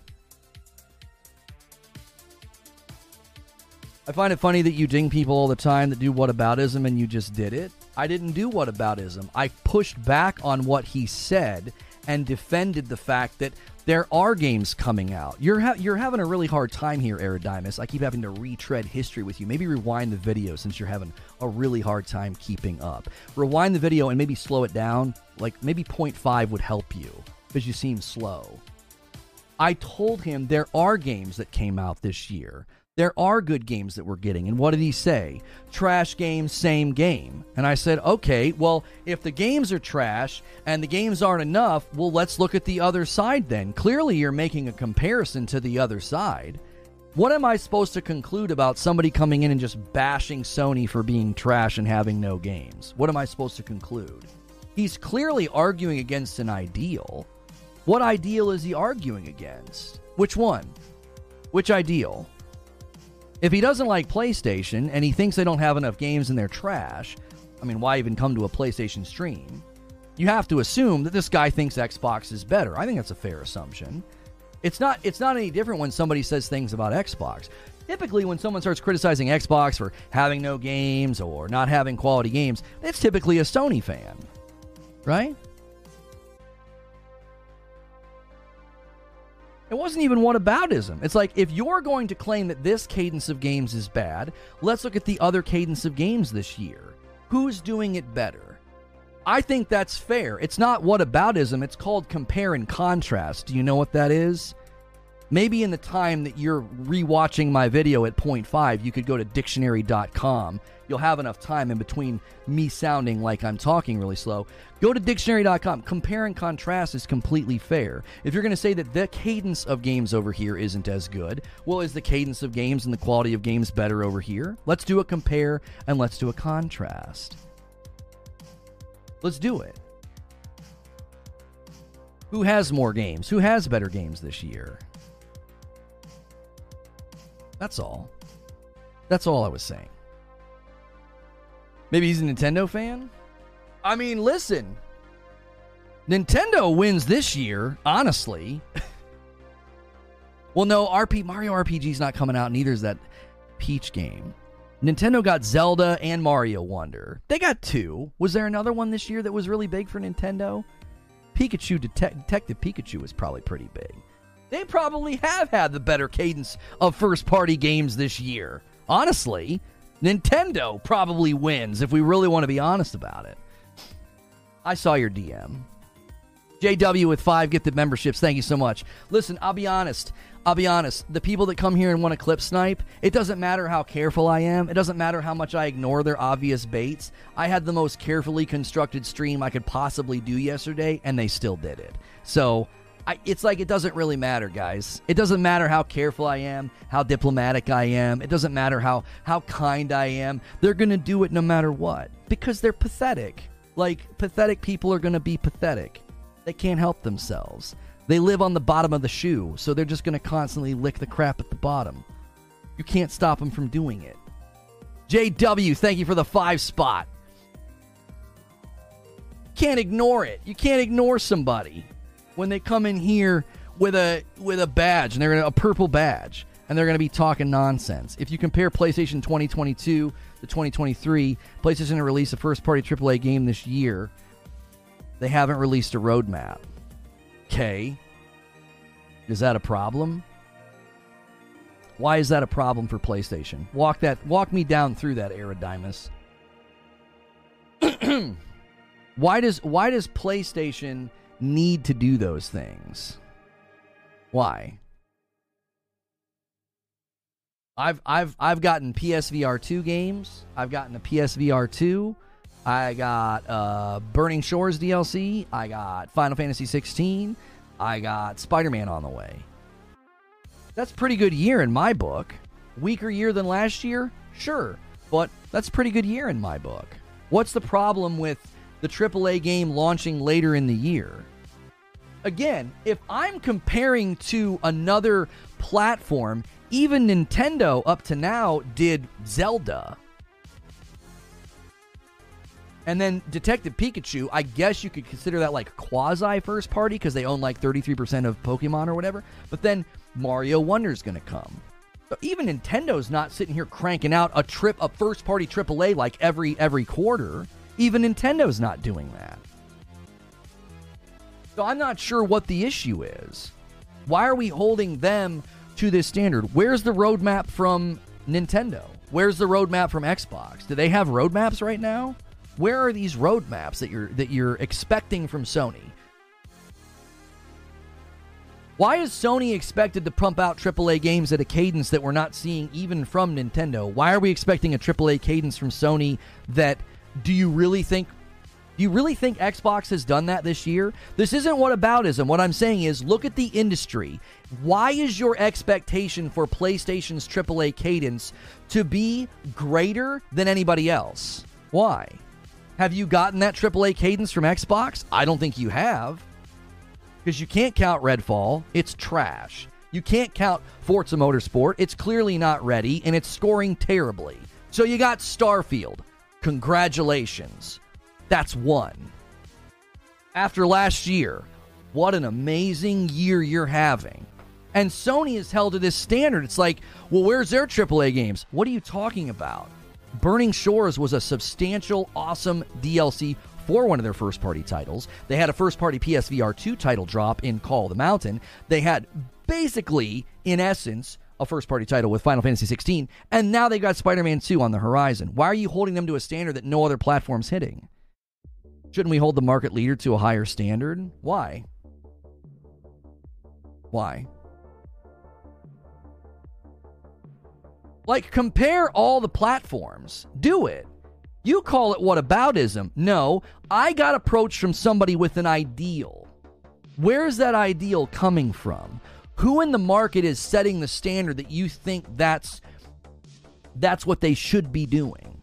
Oh, well, now the comeback is, well, yeah, sure, Microsoft's not doing it. Well, Nintendo is amazing. Look at Nintendo's dominance. Is Nintendo cranking out some big AAA first-party title every quarter? Yeah, you want roadmaps? What about the coming to Xbox in the next 12 months? What about that? How well did that work out? A roadmap dominated by third-party titles and games that didn't make it.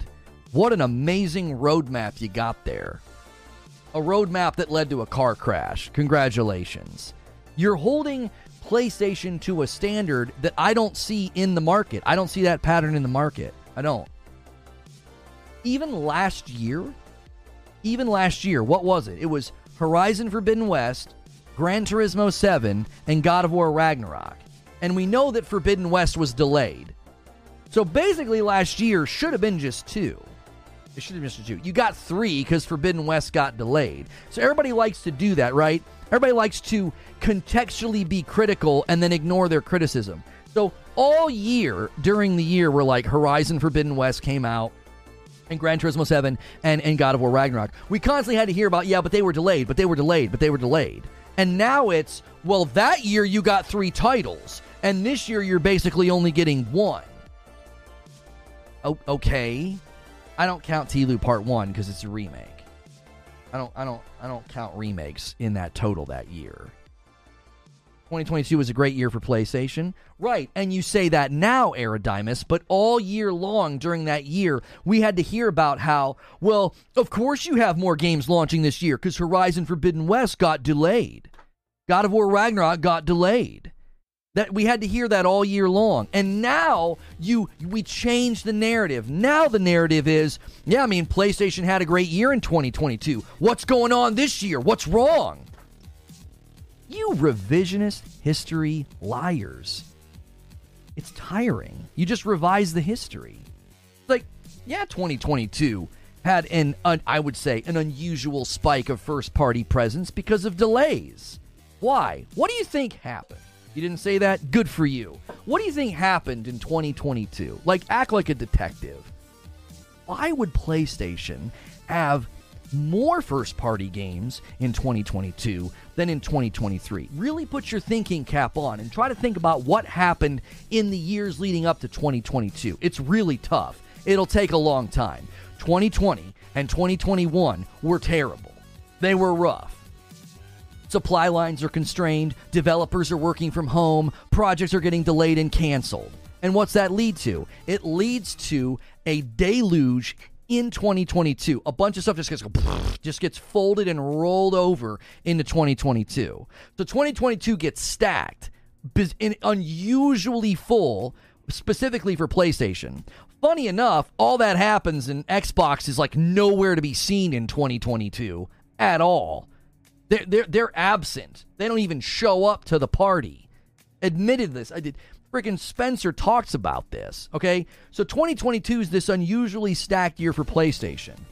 And now we're going to use that. We're going to keep going back to that and saying, yeah, man, something's wrong with PlayStation. They did this in 2022 and they can't do it this year. Yes, as you completely ignore nuance and global contextual realities of the economics of distribution of hardware, as well as projects and games and timelines to get games to market. You're going to ignore all of those things that led to 2022 and act like, well, that's just the standard. If they're not doing that, then they're somehow failing.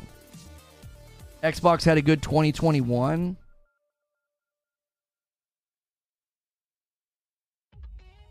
Okay. I don't feel like debating that. I don't agree. I don't agree. They had a good 2021 and that made 2022 an awful year and people killed them. Yeah, this was supposed to be the comeback year. My question to you is, why are we holding PlayStation to a standard that, number one, is unreasonable, and number two, nobody else in the market's frickin' doing it? Nobody else is doing it. They had an unusually big year in 2022, and you're like, if they're not doing that, then they're failing. Really? Is Nintendo doing that? They're massive. They're massive. They're enormous. Nintendo's crazy good. And guess what? They don't even do what you're asking. Where's the Nintendo roadmap? Now, they did a Nintendo Direct, and they just announced a batch full of titles, didn't they? Well, we got a state of play from PlayStation, and what'd they do? They announced a batch full of titles. There's at least 2 titles coming in first quarter of next year. Helldivers 2, and I forget the other one. Ron M. jumping back in as a member, thank you.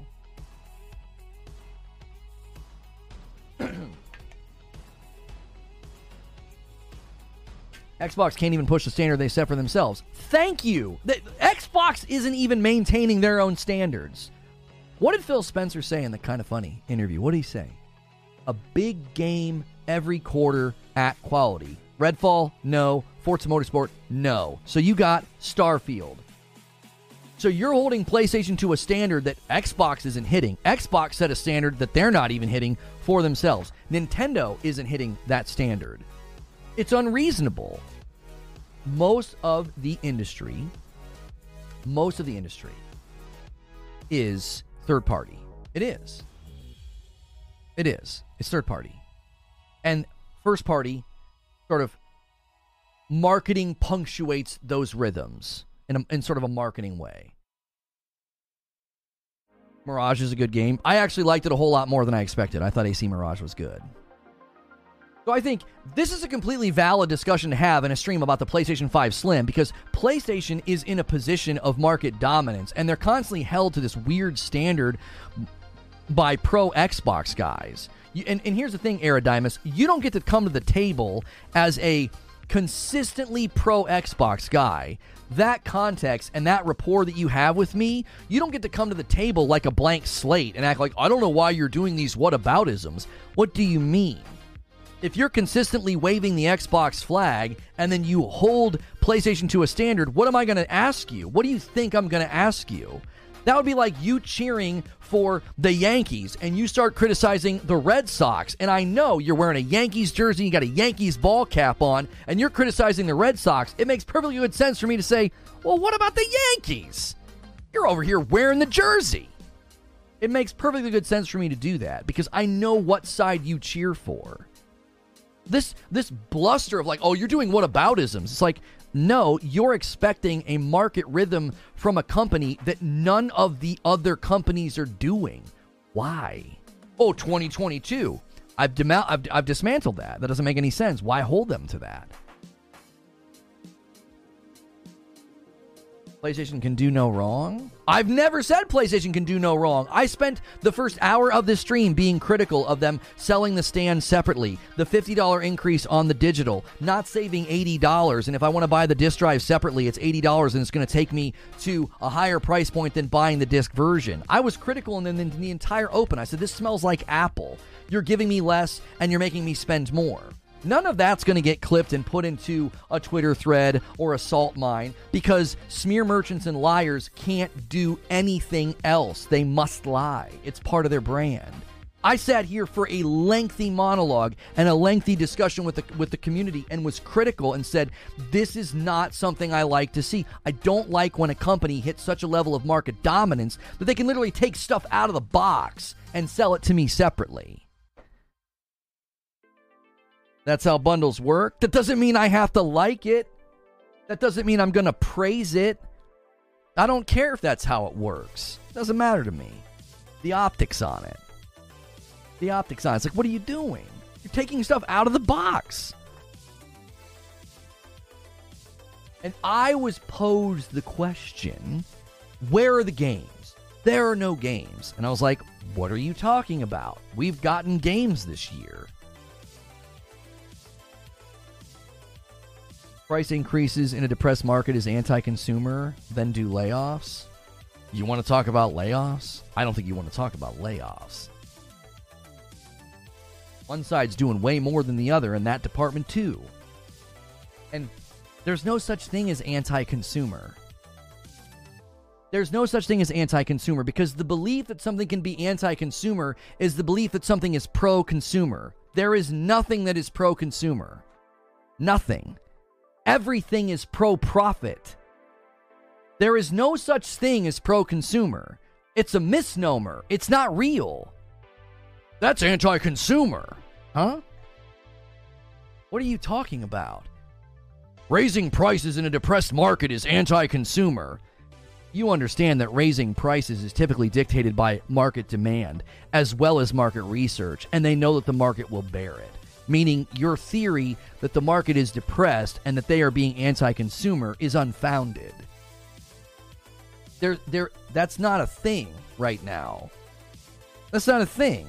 Oh, the market's depressed. Let's raise the prices. They're looking at the market and they're like, yeah, we can do this.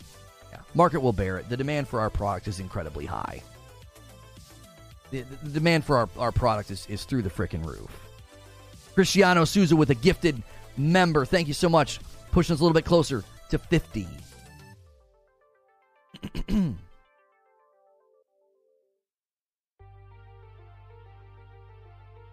Like, it's a leisure market. Does anybody give Apple grief over the price of the iPhone in this depressed market?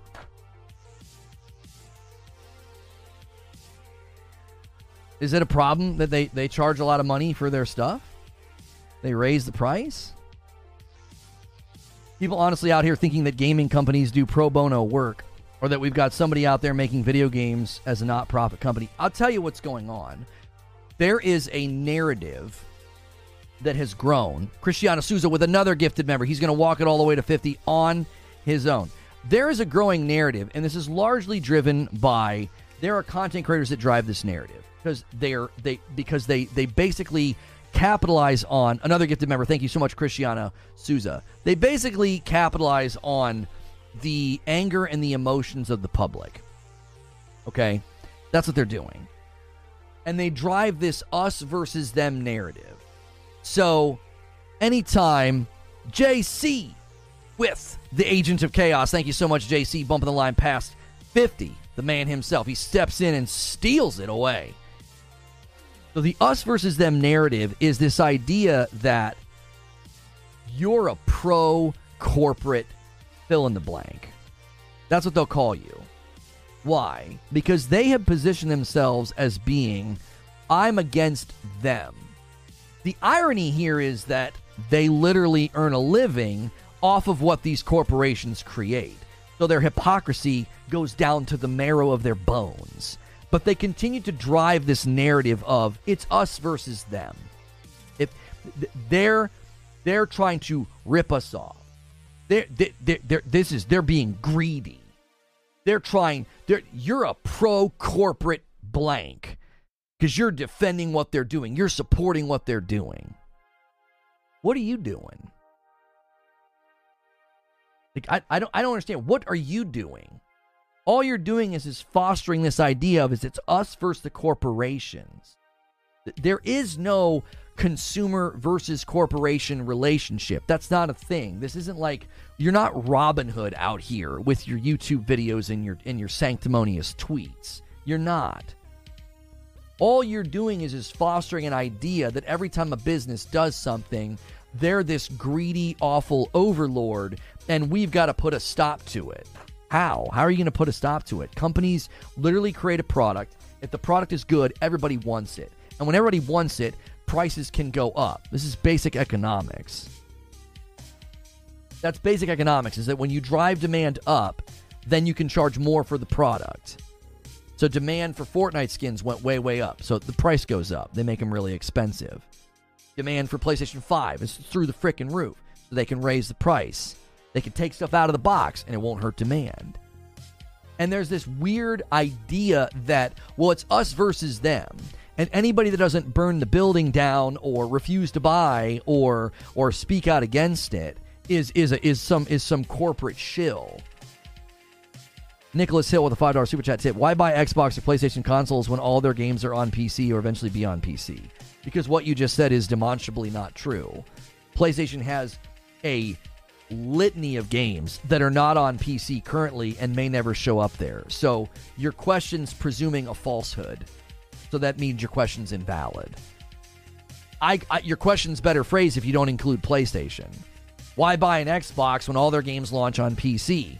That's an incredibly great question. PlayStation? What are you talking about? They don't launch day and date, and a massive amount of their first-party library is not on PC and may never be there. So, like, the question makes sense when you ask about Xbox, but the question doesn't make any sense when you include PlayStation, because it's like, there's so many games you cannot play right now on PC, and they don't even land day and date. They don't even land day and date. The question you're asking about Xbox makes perfectly good sense. I ask that question all the time. I'm like, why do I have a Series X? I don't even need it. Everything launches day and date on PC. Prices not only can go up, but often they have to go up due to increased load on production, as well as a way to ease demand by price gating. Right. The us versus them videos, this is what it does. I'm just going to call it what it is, because these videos are out here everywhere, okay? It allows somebody to posture self-righteous, and then you can garner all this support. Yeah, man. These corporations, they're ruining everything. Listen, 2023 has been one of the best years in gaming in a very, very long time. So you can keep yelling at corporations and you can keep acting as if like everything is terrible. But the grand like consumer hive mind is eventually going to wake up to the fact that what you're saying is just simply not true. What you're saying isn't true. And the fact that things might get more expensive or more costly, welcome to adulthood. Welcome to adulthood. What are you talking about? Everything's going up in price. I'm not saying it's exciting or good and we should throw confetti in the air. It's like, yay! It costs more money to watch a movie now. That's not at all what it is. But you single out gaming as if like gaming is somehow divergent from like the rest of the economic trends in the world. Well, these companies are greedy. Did you just wake up? You've been asleep your whole life? What do you mean? They're greedy. All they care about is profit. Yeah? Okay. Do you have any other really pithy axioms to drop on me? What else do you got to say? This is what businesses do. When a company goes into business to make a video game, what do you think they're trying to do? What do you think they're trying to do? You think they're trying to break even?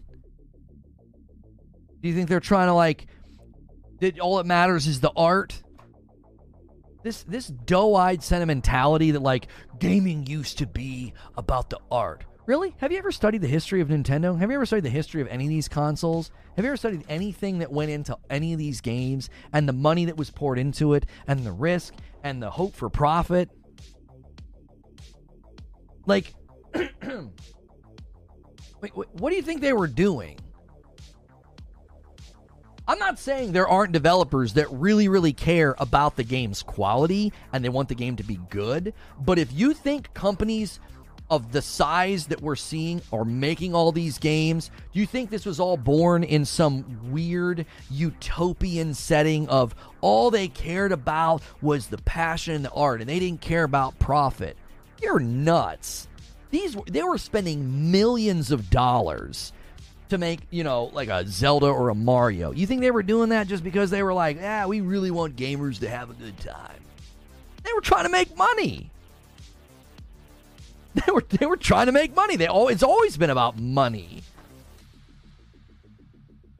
Yeah, they work their devs like indentured servants for the art, right? Crunch culture emerged out of a passion for the art.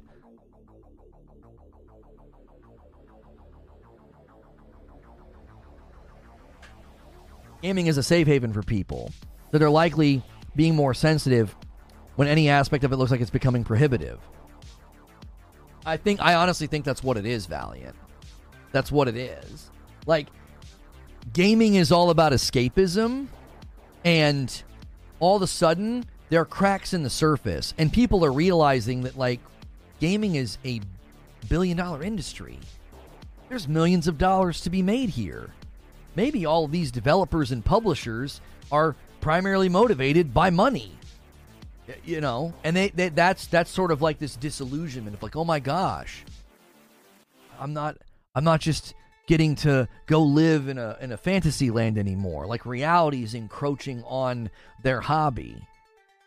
If you really, really love, fly fishing, and you go and you fly fish on the weekends, you might get a little bit annoyed when you go to the store and your supplies that you need for your hobby go up in price. You'd be like, come on. But generally speaking, you're going into a context where the increase of price for your fly fishing stuff is like right next to the grocery store where prices are also going up. So you just generally sort of accept like, yeah, this just sucks right now. And then guess what you get to go do? You get to go and you get to run and you can do your fly fishing.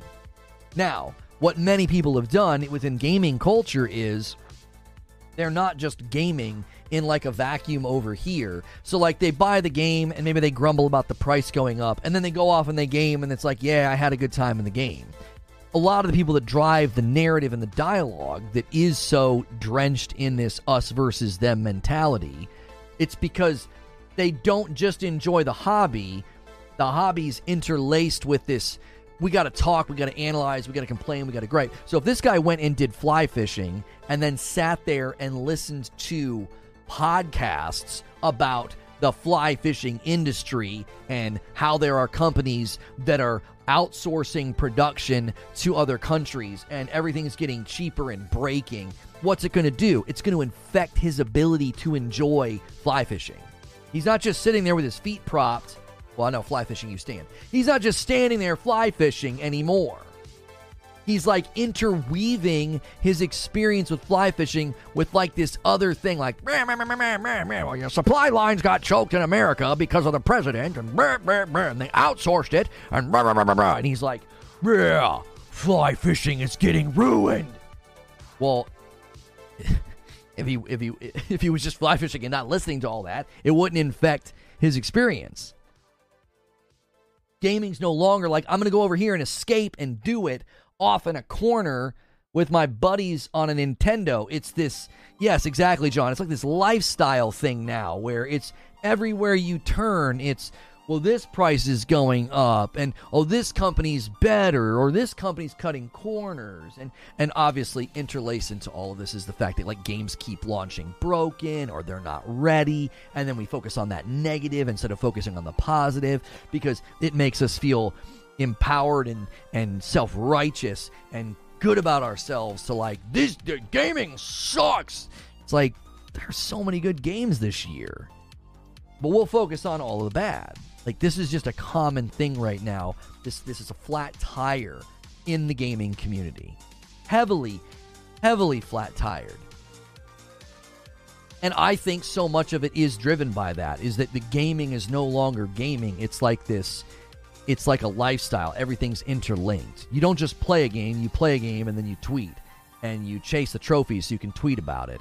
And you make fun of the people who don't get the trophies. Or, you clip things. Or you go to forums and you complain about the bugs or the glitches. Or you complain about the fact that it takes too long. It's no longer just over here anymore. Nicholas with a $5 super chat. Okay, what PlayStation games are coming to PC at all that I should care about as a PC gamer? I don't understand your question. Like... I'm not trying to convince you that PlayStation games are great. If you want them, buy them. I'm not going to get a kickback from trying to convince you to buy a PlayStation game. Do your own research. I don't care. Like, Horizon Forbidden West is coming to PC. Go watch trailers. Decide for yourself. Like, well, convince me. What game should I care about? Do your own research. Go watch trailers. Be a consumer. What do you mean? I'm not a salesman for PlayStation.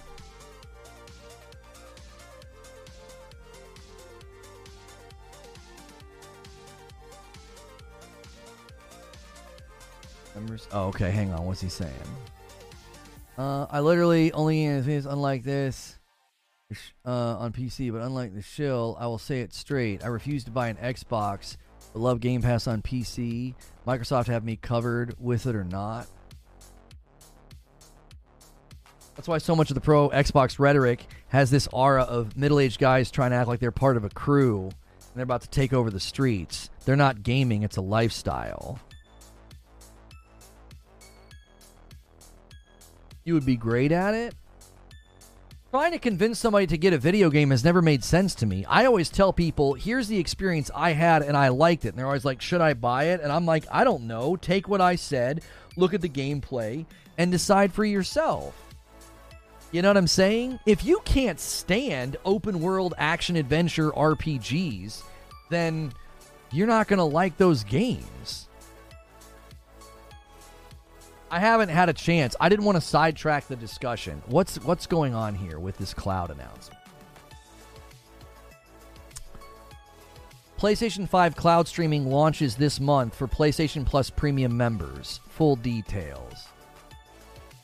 They're putting the frickin' pedal down, aren't they? Streaming access includes supported PS5 titles on game catalog, game trials, and purchases from the PS Store. Since launching the all-new PlayStation Plus more than... Let's just read this on stream because it's what we're talking about. We got about 15 minutes till we typically go to the... the premiere anyway. I got a premiere today. I'm unboxing the Meta 3.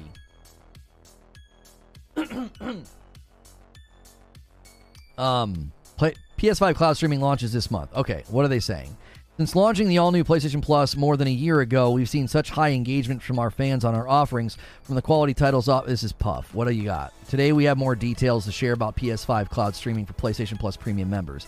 Starting this month, we will begin launching cloud streaming access for supported PS5 digital titles within the PlayStation Plus game catalog and game trials, as well as supported titles in the PS5 game library that PlayStation Plus premium members own.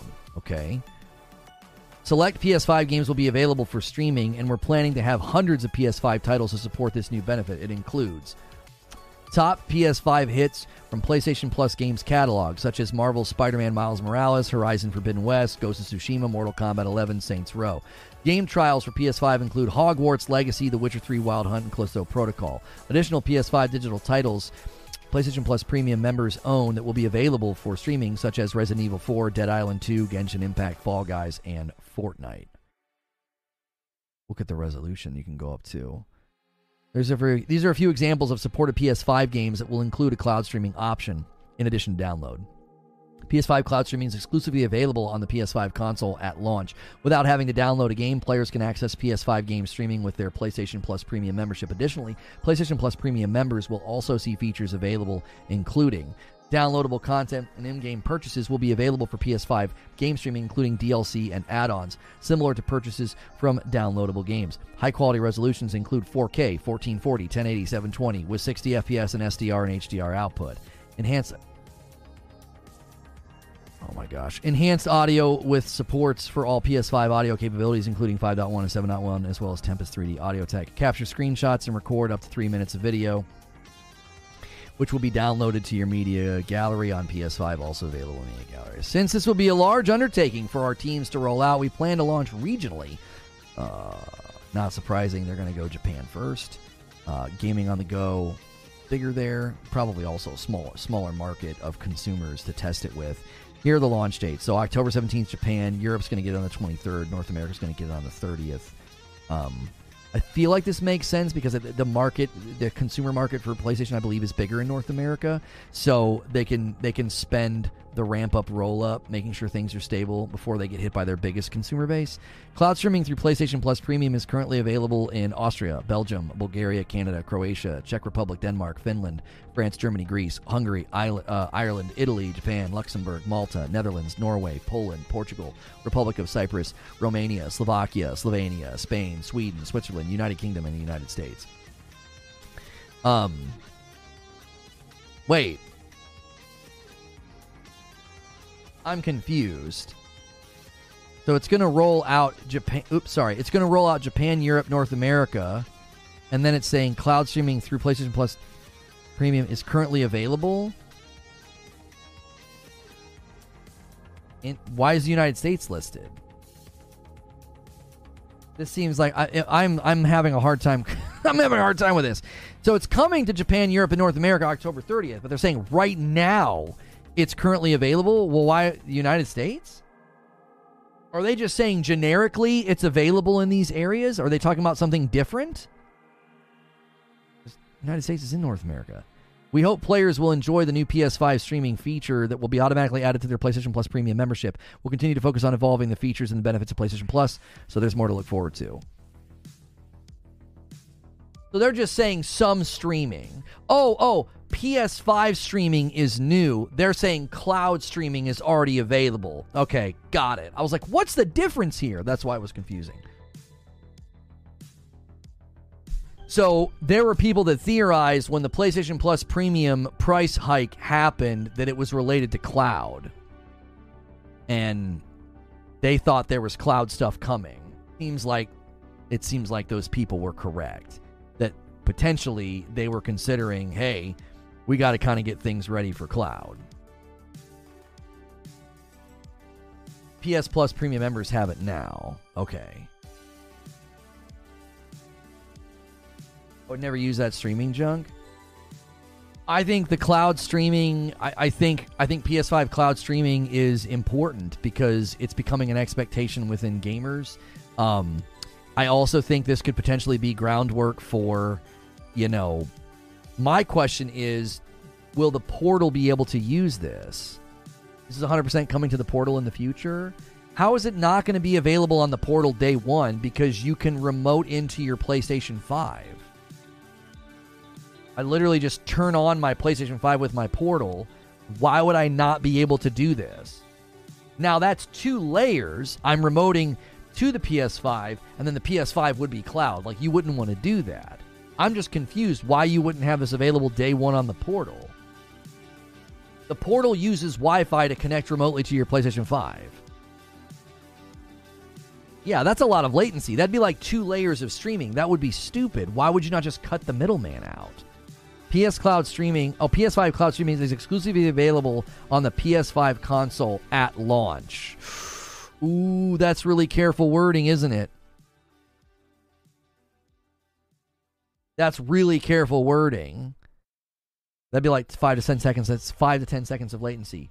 That's the point I was making, Wheezy. I was like, since I can remote into my PlayStation 5 and then I could potentially do cloud on the PS5, that would be stupid. Why would you not just cut out the middleman and have the Portal just do cloud? And literally the blog says, let me just show you. Where is it? Right here. Oop, wrong frame. Right here. At launch, PS5 cloud streaming is exclusively available on the PS5 console at launch, meaning that this 100% could roll out to the portal. I said that every time we talked about the portal. I said, I feel like they're going to add cloud later. I feel like they're going to add cloud later. It's a Wi-Fi enabled device that remotes into your PlayStation 5. That's literally what cloud gaming is. You remote into another device and play on it. Like, what the frick? Why would it not have cloud day one? I don't think they want cloud day one on the portal because they don't want the portal to be a standalone device. They want it to be an accessory to the PS5 because they're trying to sell as many PS5s as possible. They don't want a $199 accessory being an inroad to basically, oh, you don't need a PlayStation 5. So they're going to bring cloud to the portal, I would imagine, not until the PS5 Pro hits the market. Not until the PS5 Pro hits the market. They want to get normal PS5 saturation as high as possible before they give people an option of like, yeah, for $199, you can buy a device that means you don't need a PlayStation 5. It'll be on my phone as well. Well, cloud streaming through PlayStation Plus Premium is already available. This is PS5 cloud streaming. This is different. Can't you already do cloud streaming with PlayStation Plus Premium? Can't you already do that on your phone with select titles? I don't do cloud streaming, so I don't know. But the way this reads, cloud streaming through PlayStation Plus Premium is currently available. This is PS5 cloud streaming. This is on the PS5. This is on the console. It was my understanding that you can cloud stream right now on a laptop, on a PC, on a mobile device. That's why people are like, why do I need a portal? Because you can already do some of it. They could just make the requirement that the portal always requires a home console before it can stream on its own, if their goal is selling consoles to streaming-only buyers.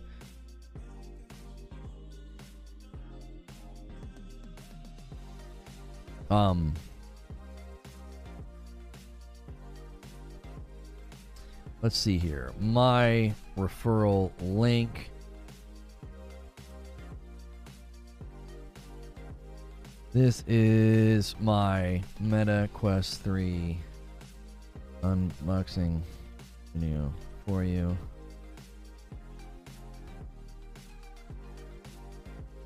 Ah!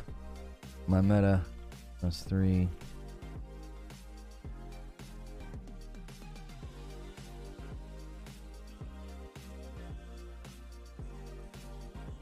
Is light, comfortable.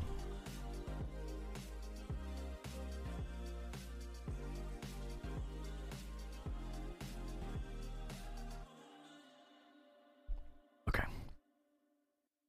Can you use an Apple Watch without an iPhone? I actually don't know the answer to that question. Can you just get an Apple Watch and just use it without a...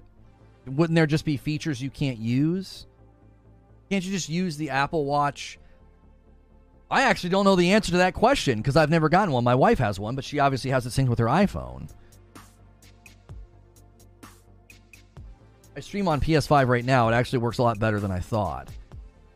If you have Premium, the portal will have all the PS5 has to offer. Parasito says, yes, you can. Louis says, yes. You just wouldn't have all the same features, right? You just couldn't get like your little message pings and stuff on the device.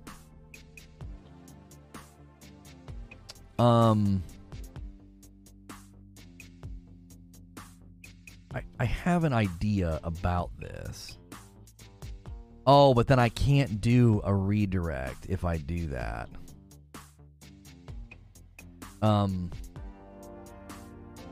We can wait. I'm going to schedule this for... Yeah, I'm going to schedule this for 12:15.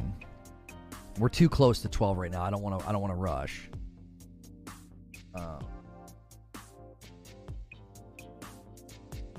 Already cloud streaming on the PS4 and 5 via the Sony servers. Couldn't stream PS5 games until this update. You have to pair it with an iPhone to do anything, including software updates. Are you a Yankees or a Red Sox fans? Forgot to ask.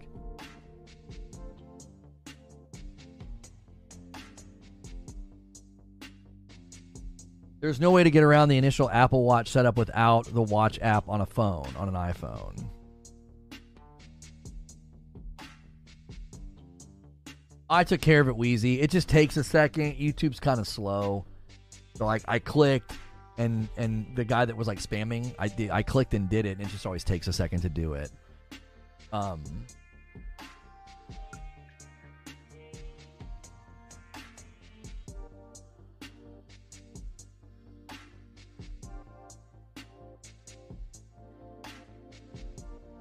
Where's the...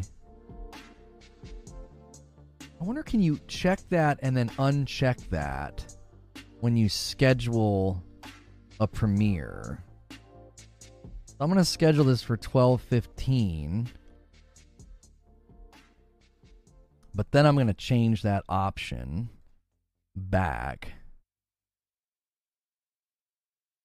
See if that doesn't ping people. You guys that have been getting too many notifications, let me know if the premiere just pinged you.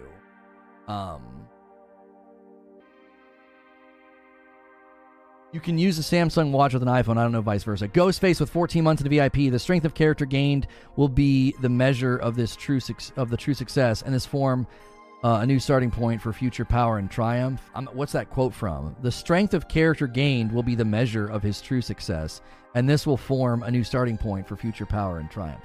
25 months from Zinthos, and it's a red badge. Hope you and the fam are doing well. Thank you so much, Zinthos.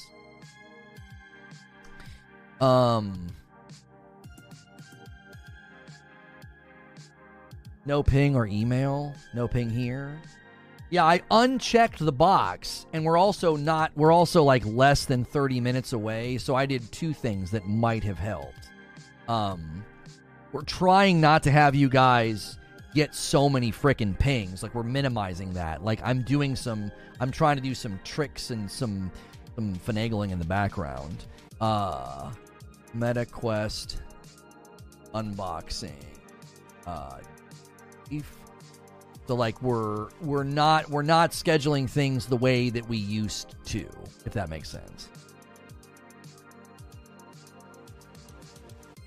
Okay, change that, and there we go.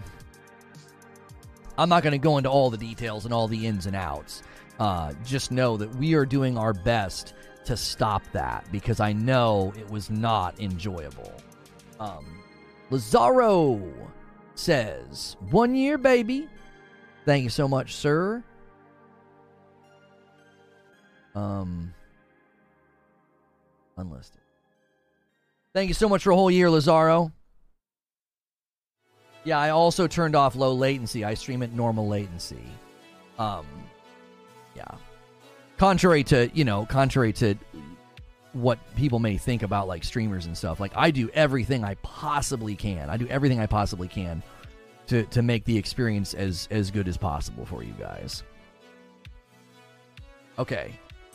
So I also successfully have the there we go. Okay, so I have the members set up. I have the redirect set up to members so that you guys don't get obliterated. Okay, everything I just did should not have given you any notifications. That's the hope. And you should get one in 15 minutes when the premiere goes live. But we're going to head over there. I'll redirect you over there. That's the hope. We are hoping to turn down that dial so that when you come to your phone or your YouTube experience, you're not like, good golly, I have 9 notifications from Lono. It got a little absurd. I'm really, really happy that YouTube is saying, hey, let's do what we can to put members-only content in front of members. I think that's fantastic. They just went overboard, and somebody took a screenshot of their notifications, and I was like, oh my gosh. I was like, I had no idea it was doing that. There's no box for me to check to stop it. We've had to do different things in the workflow to minimize. Outsider with $5. I was thinking of buying myself a new PS5. I don't have to wait to play PS5 games on my PC. So you think it's better to buy a PS5 if they're in stock now? I mean, a digital for $400 is just such a great deal. I think it's such a great deal. A digital PlayStation 5 for $400. There's such a great backlog of games that you can enjoy. I would start with Ghost of Tsushima Director's Cut every time. There's Returnal, there's Ratchet and Clank, there's the Demon Souls remake, there's the Death Stranding Director's Cut, there is The Last of Us Part 1 remake, there is Horizon Forbidden West, there is God of War Ragnarok, there is Burning Shores, there's Final Fantasy 16, Spider-Man's about to come out. Spider-Man Remastered runs and looks amazing on the PS5. Like, it's unbelievable.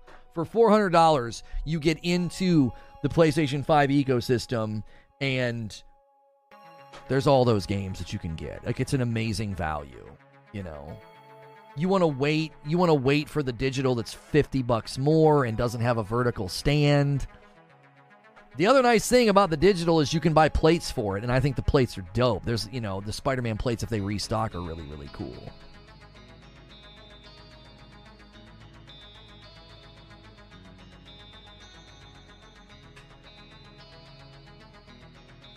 Right now, the Portal can only play games from your own PlayStation or whoever you attach to it, so you got to have the games downloaded on your PlayStation. It has to be in sleep mode. Right, no. I understand all that.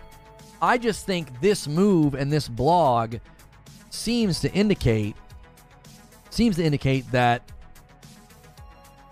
you know, my noti for today, 2 for the mainstream, nothing so far. Okay, cool. Okay, you got the 30-minute, and then when I went live. Okay, that's far more reasonable. That's so much more reasonable. Okay.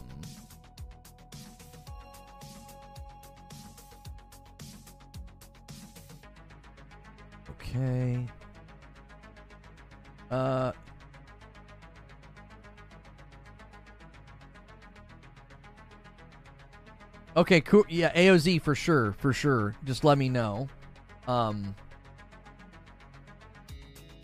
So far, so good. I actually got the live stream today. Okay, good. I didn't do anything different with the live stream, so you should have just got the 30 and then the live. I didn't do anything different there.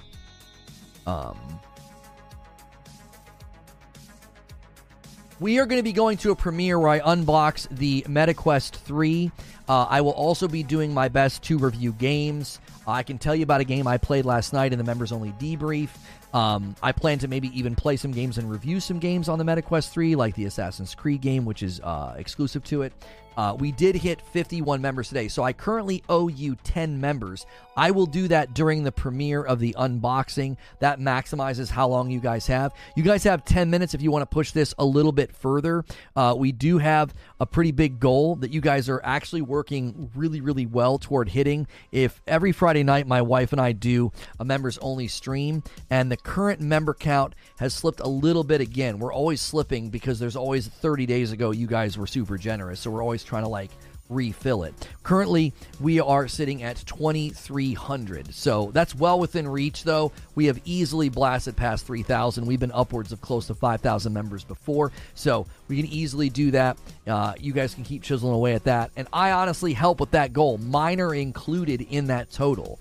So there have been days where you guys have made me gift 40 and 50 members in a day, and mine get added to the pile. So don't forget that you can make me help, basically. There have been days where, like, I've pushed us over the goal with my gifteds. Like, I ended up the one day, I think I gifted like a 50 bomb, and I pushed us over the milestone. So it's a joint effort a lot of the times.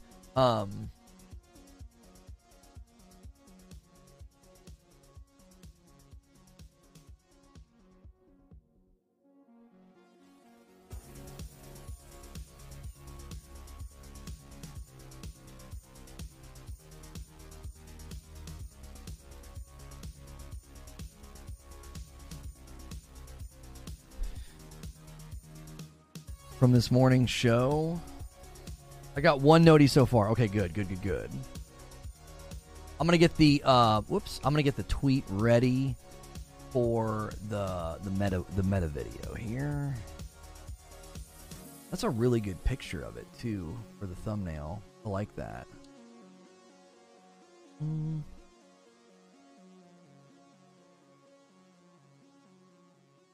Oh, and this is not sponsored. This is not sponsored. I bought my own. They did not send this to me. So this is not like when we did when we did the Pico unboxing. This is mine. This is not right. This is not a.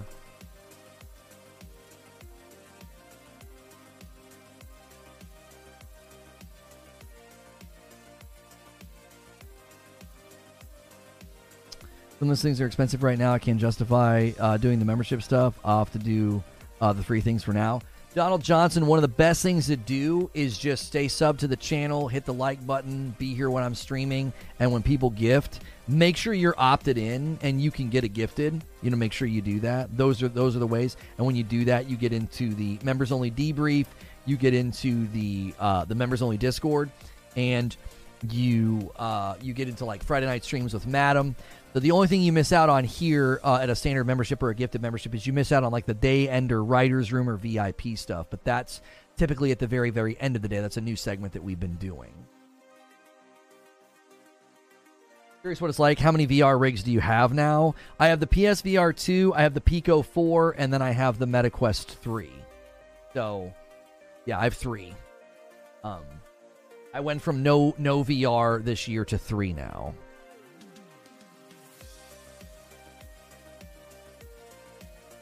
Sony products are expensive. There it is. Outsider says we can keep going. We've got 7 minutes before the premiere. Thank you so much. Bumping the line to 52. Let's try to get Derek a member. We try to do that every month. We try to take care of him and Feed. Feed got one on his old account. So again, I'm not sure what's going on there. But we're definitely trying to get one for Derek. He gets one virtually every month, and we take care of him. Yeah, there's the MetaQuest 3 box. I've got it on that shelf that lights up, just to kind of test. I want to test kind of what it looked like on cam, because I think we're gonna put them on the wall. I'm gonna get some more and put them on the wall. Time last year, dude was saying VR was too niche. I never said it was too niche for me. That's not true. I said VR's too niche to be mainstream. Because you're always going to struggle with market saturation, which means you're going to struggle with publishers wanting to put money behind it, which means developers are going to struggle to have big enough projects. And if the projects aren't big enough, the projects won't be big enough to justify people wanting to buy into VR. Like, it's a vicious cycle, right? If your footprint's small, then your games and your budgets will be small, which means the footprint will likely stay small. I think that's always going to be a challenge for VR. I think that's still a challenge today. You got to buy a secondary device. You got to put it on your face. The game offerings aren't as big. The library's not as big as everything else. I never said it was too niche for me. I said it's so niche and there's so many barriers of entry that it will struggle to be mainstream. Ward gifts a member, and it goes to Donald. Thank you so much. The hardware needs to become so easy that the barrier of entry is very low. Yeah, asking somebody to spend $500+ on something that they put on their face, and then they look at the game library, and the game library is like pales in comparison to the console library. Like, I gave my PS4 to my son, and I use my PS5. I'll give him a PS5 when he's more responsible. Talking about.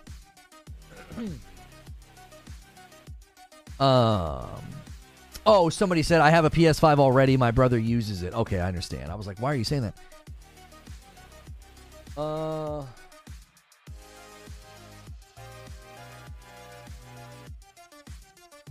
right, 4 minutes, and we're going to go to this premiere. 4 minutes.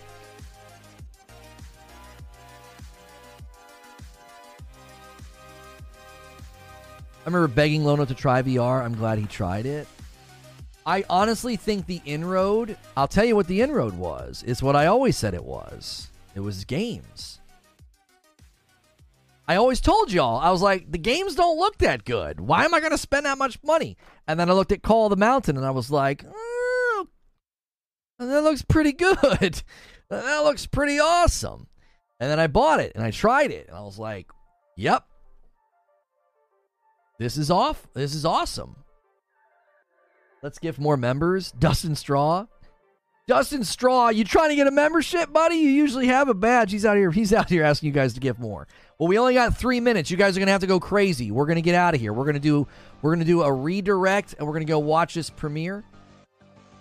Hey guys, make sure you smash the like button. We had a nice strong day today. We only need about 50 more likes on this video. And then make sure you smash like on the premiere when we get over there as well. Climb of the Mountain was what sold you? Even though it had too much climbing in it, the experience was still incredible, Abe. The graphics are nuts. It's I'm telling you, if you've never done VR and that's your first experience, it is. It kind of hooks you. You're like, this is dope. It's at another level. Parasito says, we're not done, and he slams 5 home quickly to 58, tempting a 20 bomb to get us over 75, and see if we can't get Derek in here as well as Dustin or Feed. Some of the guys we try to take care of every month. We got 2 minutes. If you guys get it to 75, I'll owe you 15. So there's still hope for people to get memberships. Currently, I owe you 10, and we will do those during the premiere. We're going to head over there in 2 minutes. Yeah, there's just way too much climbing. Like, as far as a game, my criticism is, the combat and the bow is really fun. Can I stop freaking climbing? Right? But as far as, like, the graphics and the experience, it's compelling. It's convincing. It's like, this is awesome. Nothing that the VR has shown is a killer app. You know what else convinced me? Gran Turismo 7. I don't even play racing games. And I was like, this is bonkers, bro. Like, this is crazy, bro. GT7. I played Call of the Mountain. I played GT7. And I said, okay. You got me. You know why? It's because the PSVR 2 can harness the power of the PS5. So it's not some standalone unit where we're playing like, you know, some game or graphics or whatever. Fight me, all RPGs. You can put those logos up there. All right, we'll see. We'll see. Oh, yeah, No Man's Sky on PSVR 2. Woo! Oh, my gosh. Oh, my gosh. That's good, too. That's good, too.